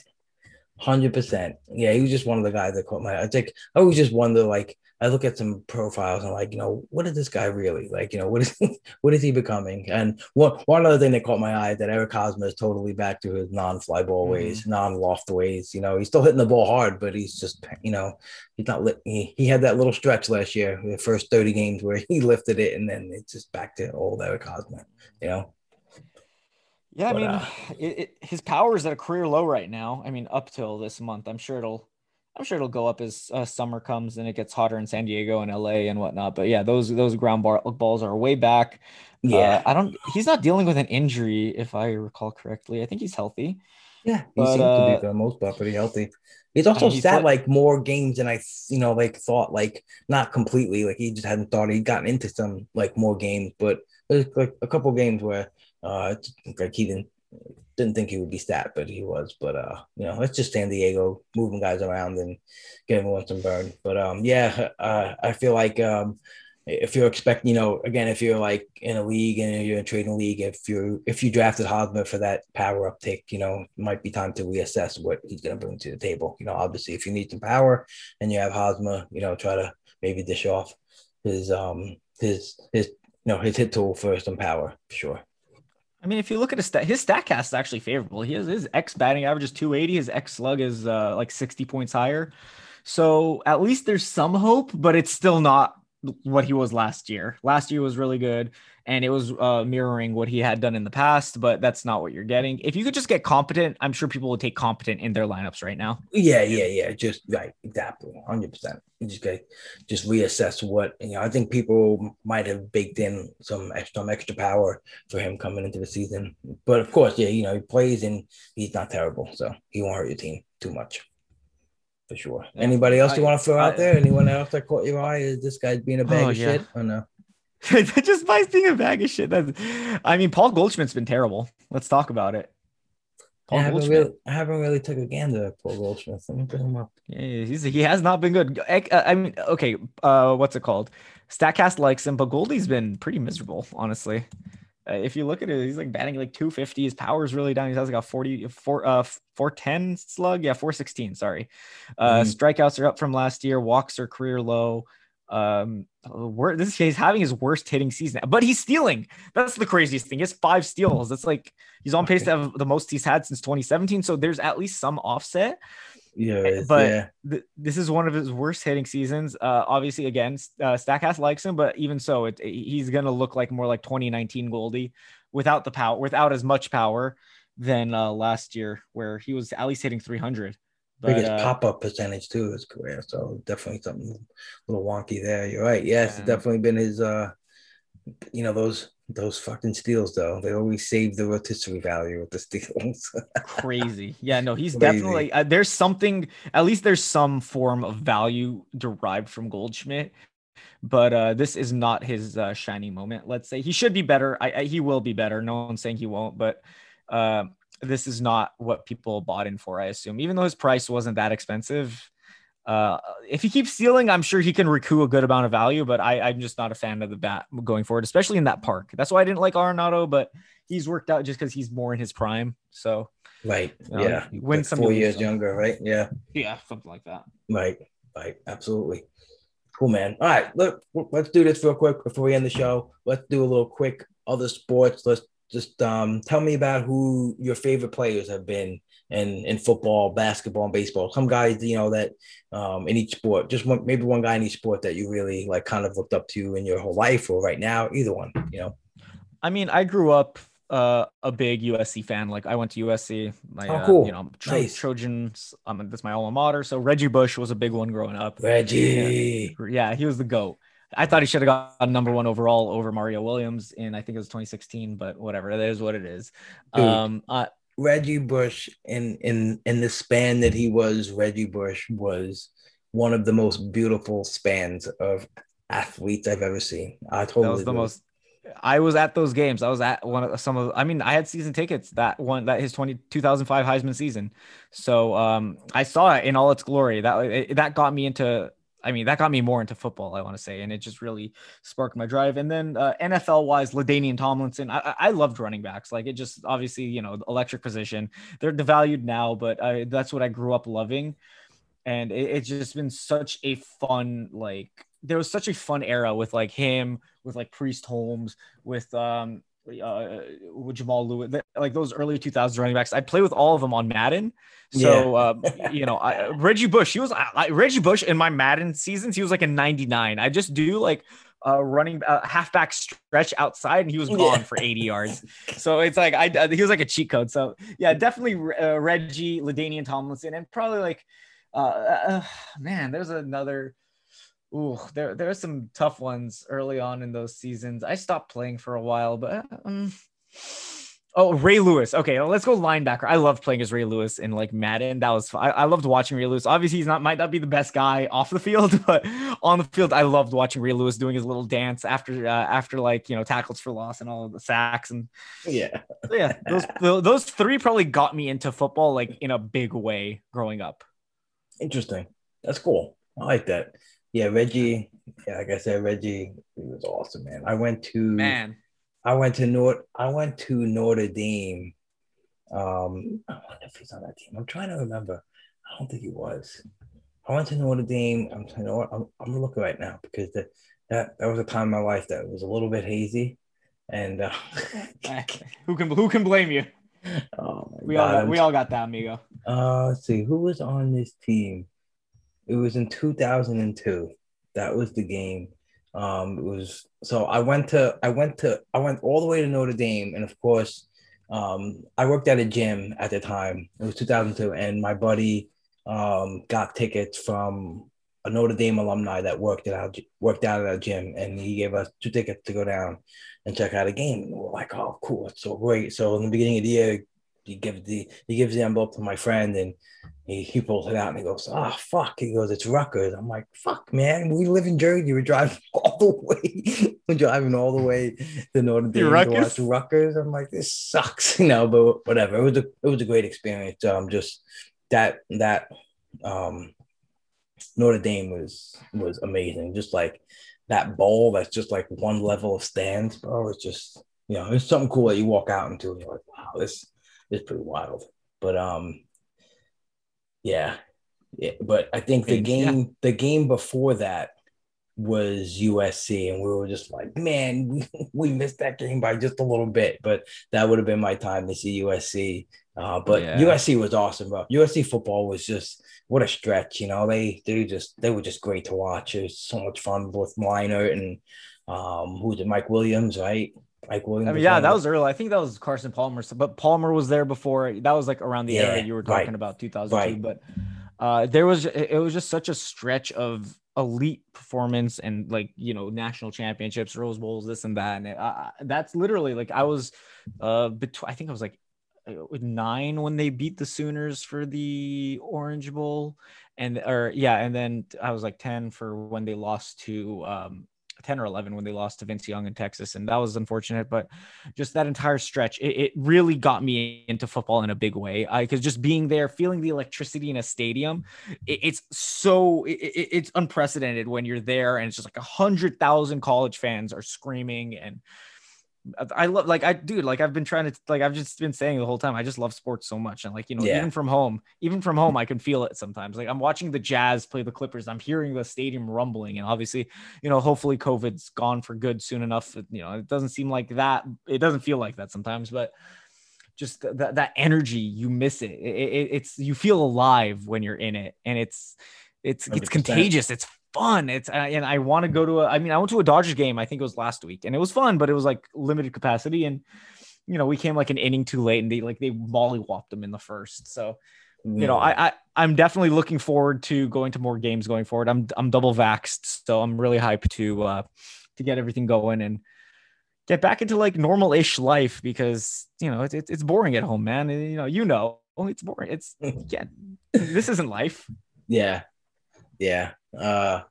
Yeah, man. You know, it's definitely good to hear it when you're watching the games, and you know, seeing the crowd go nuts again. And we took that for granted last year. And I think the players, you know, they definitely missed it. Feeding off the crowd, you know, it definitely plays such a huge part when you're competing. And, you know, you have your home team behind you, like even the heckling, you know, like there was a couple of guys who like said like, oh, it just felt good to get heckled again. Like, you know, it's like they missed that too. So it's like a whole experience. Your whole life you're playing in front of so many people, you know, and then it just goes away. Yeah. But that's like the thing too. Did you ever consider it affecting the game at all, with like not just fantasy, but just like, do you think it affected players? Do you think it affected pitchers? Absolutely. Do you think so like, it's like we. Right. There's probably guys who have anxiety in front of crowd, and they maybe excelled last year, you know, who knows? Completely you know? Yeah. Right. Completely possible. Yeah, man. The human element that we don't know, it's such a big variable. Like that's something you can't put into a rejection system. That's something you can't look at, you know, get by looking at zone contact. Like it's that thing, that mental part, like we'll never get. And yeah, I think it affected a lot of people. Especially guys who get, right. And then because then you got guys who need crowds to get amped up, and then you get a guy like, you know, Jazz Chisholm or something that doesn't need it. Like they don't need you know, anything to get themselves amped up. You know, they're just naturally like that. So for a lot of guys who didn't have that, you know, they definitely suffered from that for sure. I think, you know, definitely. And it's hard to tell. It's hard to tell who did and who didn't. That's the thing. And that's where this season, you know, I don't blame anyone if they have a rough season this year. It's, you know, there are some L's to take. And you can't blame yourself, because you're like, well, I didn't see that coming, where, you know, they had a great season. Maybe that's why Maeda was so good last year relative to this year. Maybe he was he was affected by not having crowds because he was more confident in himself or something. I don't know, like just a random example. Just, you know, these outlier seasons could be explained by that, obviously with the short sample as well. And anyone could have a hot stretch over 2 months, but, you know, we're learning now, we're kind of getting more information, and that's the biggest thing, just having as much information as possible. And it's hard to do in a 2-month season. So right. Definitely. We'll see. And honestly, look at it now. We're basically as far as we would have been in a full season last year. Right. We still got like 60% of the way to go. It's wild, right? Oh man, I can't believe that happened last year. Like, it's like we take it for granted, you know. I take it for granted what, like, losing sports, and, you know, we love it and we want it to be immersed with it as much as we can. And yeah, it's really cool. But like I said, to see the crowd back into it, like, you know, last night just watching Brooklyn was just like, man, I wish I was there. Like, just the way like they stormed back into the game, the way Durant was just locked in, you know. It's like, I'm so happy, you know, I like that. It's just part of me thought I would never see that part of Kevin Durant again, you know, like, you know, when a guy gets an injury like he did, and it's like, oh man, are we going to lose that greatness? Are we going to lose that KD, you know, like, and it was so good to see it last night. And he played 48 minutes, just wild, like, you know, put up a stat line never before seen in the playoffs. So there's so many things. It's like, and then when he come down and he passed the ball, I'm like, just fucking shoot it, dude.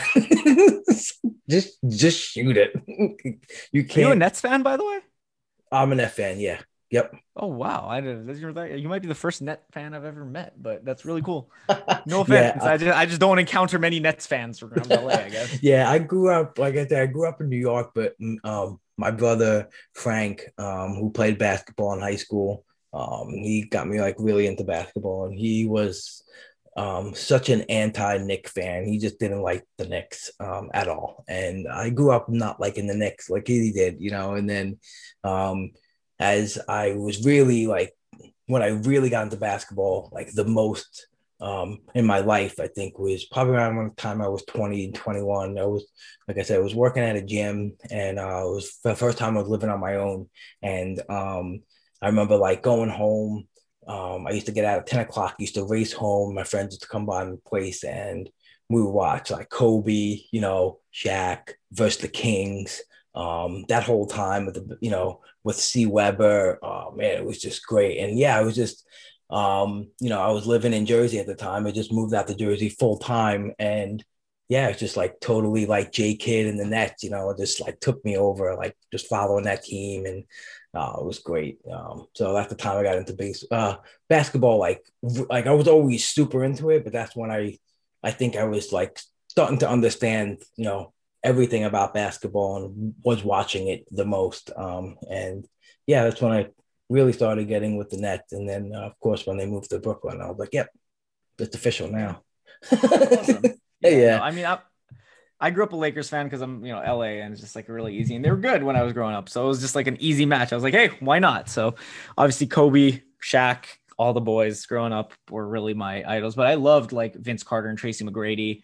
Peja Mm. Stojakovic, I just loved his shot. Oh, Peja. So Yeah. Love that form. yeah, his form was incredible. So I always tried to mimic him. I never got to it. So, but whatever. It's just that's why I grew up like idolizing, loving, and then everything just kind of basketball's gone so much better. I'm just a fan of good players, good to great players. It's like Me Steph. I too, love man. Giannis. Right. Love Giannis. I love Jokic. I love Embiid. Like I love all of them. Like they're just so good and so fun to watch. And I don't, I still root for the Lakers. Obviously, I'm still root for LeBron and AD, but I just want to see the greatness succeed. I just want to see a good game. I just want to see a great performance. Sorry, I like the best thing about sports are these incredible human feats that are just uncomparable to anything else. And you cannot do that. I know I can't throw a fastball 95 miles an hour or 100 or whatever. I know I can't dunk. I know I can't, catch a touchdown or throw a touchdown 40, 50 yards. But I'm watching these other guys do it, and it amazes me time in and time out. And I just love, again, I just love this shit. And I Yeah. love the fact that I could have a hand in it. That's Right. just what it goes into it. Or not a hand in what actually happens, but a hand in feeling like I have some control. Right. Absolutely. And yeah, you make a great point, like of what sport bring to us, and like the individual feats and the team feats, and like I'm like there's a point where I just started like really just being watching baseball, watching all sports, like just completely unbiased to things. Like, I just like I made a switch. Like I like I'm a Met fan and I'm a Net fan, but outside of like those two teams, like I'm really just like pretty much loose. Like I said, rooting for like, you know, like good players, good games and stuff like that. And when I started watching sports like that, it just because I feel like there's so much hate, like when people watch like, oh, I hate LeBron or I hate Tom Brady. It's like, so you're just gonna go by your life being miserable and not fucking understanding greatness, and not Yeah. appreciating it. I hate that. Like that bothers me. Like I'm not a Yankee fan, but I adore what Derek Jeter was able to accomplish. And like it's just I just love good feats. Like you said, good feats. Like I think it's great that Tom Brady, is just retarded, like, with his with everything. And the Patriots had that run. Like I like stuff like that. I like greatness. Like when people and teams excel like that, and there's like that top where people shoot for to be, like we need to beat this person or this team. Like, I don't know. I'm a fan of that. I never like, I try to stay away from the, I hate this guy or this guy, Yeah. like, I don't like him. I think that's just too, there's no way to enjoy. Like, yeah, you can like, we get into some banter for sure. When Yeah. when the Mets are playing the Yankees or when the Mets are playing the Braves, and I have friends who are fans of those teams, and we like friendly banter, but it's never like I hope Atlanta fucking blows up. Their team bus blows up. Like I've had people No. say that to me, and I'm like, what are you talking about, bro? What are you really saying? People are just like, like let go of that heat. Like, and LeBron's the guy that gets it too. Like, it's like I get like people don't like certain things of him, but just appreciate that it's just a run of excellence that you'll never really see much in your life. Like I mean, you mentioned the banter. I like, I like shitting on things. It's kind of my thing, I guess. It's fun. I do it as a bit, like if I'm shitting on Tom Brady, of course, like Tom Brady has 6 rings. He doesn't care about me, obviously. So right, like, right. if I'm shitting on him to a mega fan, I don't like mega fans. I don't like, you troll. I mean, I'm a troll. Sorry. I don't like haters, but I like being in that in between where I'm just like, I play both sides and I like to have fun with these things because it doesn't matter. It's like, like I'll make fun of Michael Jordan. Of course, Michael Jordan's like arguably the best basketball of all time. It's him or LeBron. I like to say LeBron because I like to piss off Michael Jordan fans. I like pissing off old people. So, but it just like, of course, Michael Jordan's great. It's not like I'm saying he's bad. I'm not saying he's anything worse than if I say LeBron's the best, I'm not saying Michael Jordan's not good. I'm just saying he's probably the second best. So, right. But it doesn't matter. My thing is just like, I'll take a side and I'll run with it and I'll piss people off because I like to push people's buttons. But, I know Tom Brady's great. I know Michael Jordan's great. I know these guys are great. Like, I'm having some fun with it. And like, that's the banter you mentioned. And like, sometimes online it gets to hardcore trolling and who cares? It's like, I'm not making fun of your family. I'm making fun of fucking Tom Brady. Who cares? Yeah, no, 100%. It's 100%. But yes, but it's levels. Like, I don't hate him. I don't. Yeah. Right. I think just like, people take it to the level where they just don't end up enjoying sports. I'm trying to say where it's exactly directed to the point where it's just like, I hate, like they can't, they're like, why are you watching it? Like, again, like you mentioned, like a lot of the older folks, they don't get a lot of the new sports. Of course, it's just natural. Like things change and, sometimes people don't change with it. And, like I have people like, I don't watch basketball because I liked it when the Knicks and the Pistons, would just throw elbows. I'm like, oh yeah, you like that? They're like, yeah, I love it. I was like, then fucking watch UFC. Yeah. And that's what I'll just say. Like it's not that sport anymore. So get over it. It's not UFC in the lane. They actually, are trying to protect themselves from getting smashed with elbows in the mouth on purpose. I mean, I like seeing a scuffle here and there. Don't get me wrong. Well, right. Yeah. Physicality is one thing. Yeah. If people think it doesn't belong, I sat in a net game courtside, and let me tell you, bro, those guys are physical. Like you don't really know until you hear it and see it. Like in action, you're like, wow, these guys, they're big, they're fast, and they're strong, and they run into each other and they bump each other a ton. If they think the physicality is gone, they're just not really paying attention. It's just a different game. It's faster and it moves quicker, so you don't see it. Yeah, no, absolutely. I'm not like, but I'm just saying like the fights, like actually, like I don't. I don't want to see anybody's like jaw broken anytime soon, but I like seeing like some pushing content. I like seeing like guys in the other's faces and, like acting up. But, obviously I don't want to see anyone hurt because of it. Just, did you watch that video of the Phoenix Suns fan and the Denver Nuggets fan just getting into it? I did not know. Oh, you missed. I'll send it to you on Twitter. It's hilarious. Okay. And they're fans, but like, dude, this guy got mashed. But nevertheless, that doesn't belong on that's off court stuff. That's not on court stuff. So listen, I went to school with Artest, so he's my boy. No shit. Yeah, I did. I was actually in one of his classes that he came to twice in like 15 classes, but it's amazing. yeah. He was cool. He was very approachable guy. Everyone loved him. That was what I remember of him. Like everyone loved him. He made like everyone laugh and smile. He would joke around with the professors and everyone would like love it. He was just good. It was like, like he definitely had demons, that he admitted that he had in his brain. And I never like seeing it happen on the court and other things like, whoa, because obviously he was tenacious on the court, but like when I talked to him, he was just sweet as everything. Like, I would mess around with him and tell him like he wasn't gonna he wasn't gonna make the NBA because he couldn't hit free throws, and he would be like, "What? You crazy?" Like he would just like laugh at me. He's like, "You crazy?" I'm like, "All right." But yeah, Hey, that's meta world peace, baby. Who can Malice say at the that? Palace, that was sick. Also, that too, yeah. I I mean, mean, yeah, that's definitely a great story to have. I'd be, I'd be telling that story all day if I had an NBA player in my class. I'm not gonna lie. yeah, Mr. Artest, he was good. That's why that was a crazy moment when he yeah, he went into the stand and did what he did. But I mean, listen, you can only push a guy's button so far, right? You can't start chucking Yeah, beers and stuff at people. They are humans yeah. too.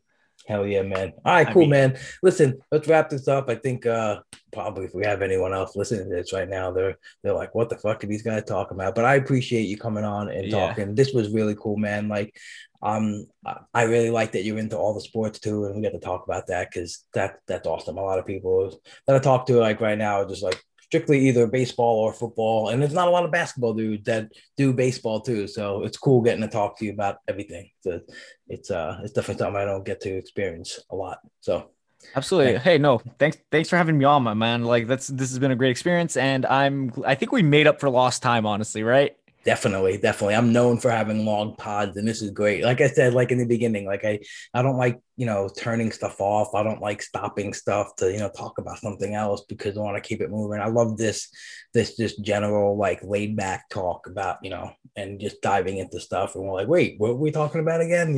Like I think that's the best part of podcasting and talking to people and getting to know people. Yeah, no, that's I mean, this has been it felt like an interview at first, and I was like, no, we're just riffing, like it's just two guys riffing, and it's cool. It's like I like that about your podcast, and that's kind of something I want to adjust with mine, the operating room, again, for anybody who's still listening for some reason. Yes. But Tell everyone where to yeah, find you for sure. Yeah. yeah, the operating room at Rotosurgeon on Twitter, ROTO Surgeon. But Love it. what Love was I the gonna say? name. Yeah. Yeah, I mean, it matches my last name. I used to say my surgeon to anglicize it, and it is what it is. It is my name. It is my Twitter name now. But with my pod, I'm trying to be a little more casual because I don't want to feel like, you got to kind of break that ice, not have it so formal when you have a guest on you don't really know too well. Like if I had you on, and I'm sure I'll have you on in like the next month or maybe leading up to football season. I'm sure you're doing football, but Not really.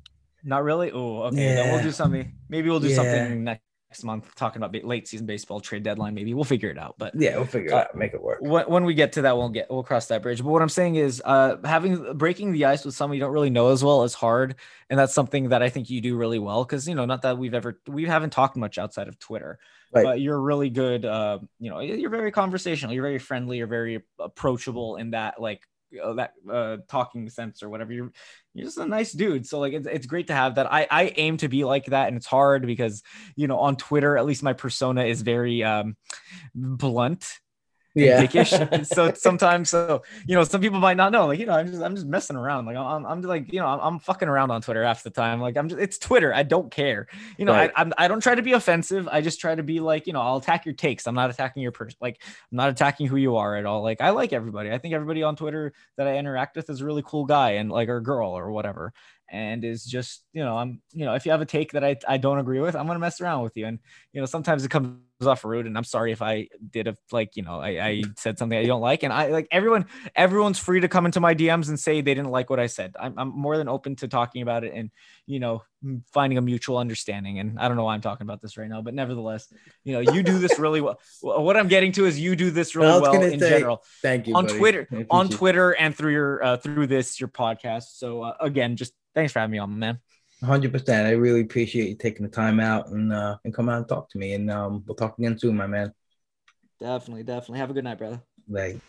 Alrighty, folks. Again, thank you for tuning in to the Poleheaded Podcast. Any rating review is greatly appreciated. Take the time out to do that. That would be truly wonderful. And thank you for everyone who has done so already. You guys make it happen for me. Keep listening. Really appreciate it. Yeah. That being said, everyone, don't be a bag of shit. It's just not worth it. So many other things to do. So many other things you could spend your energy on. Let me know if you need help.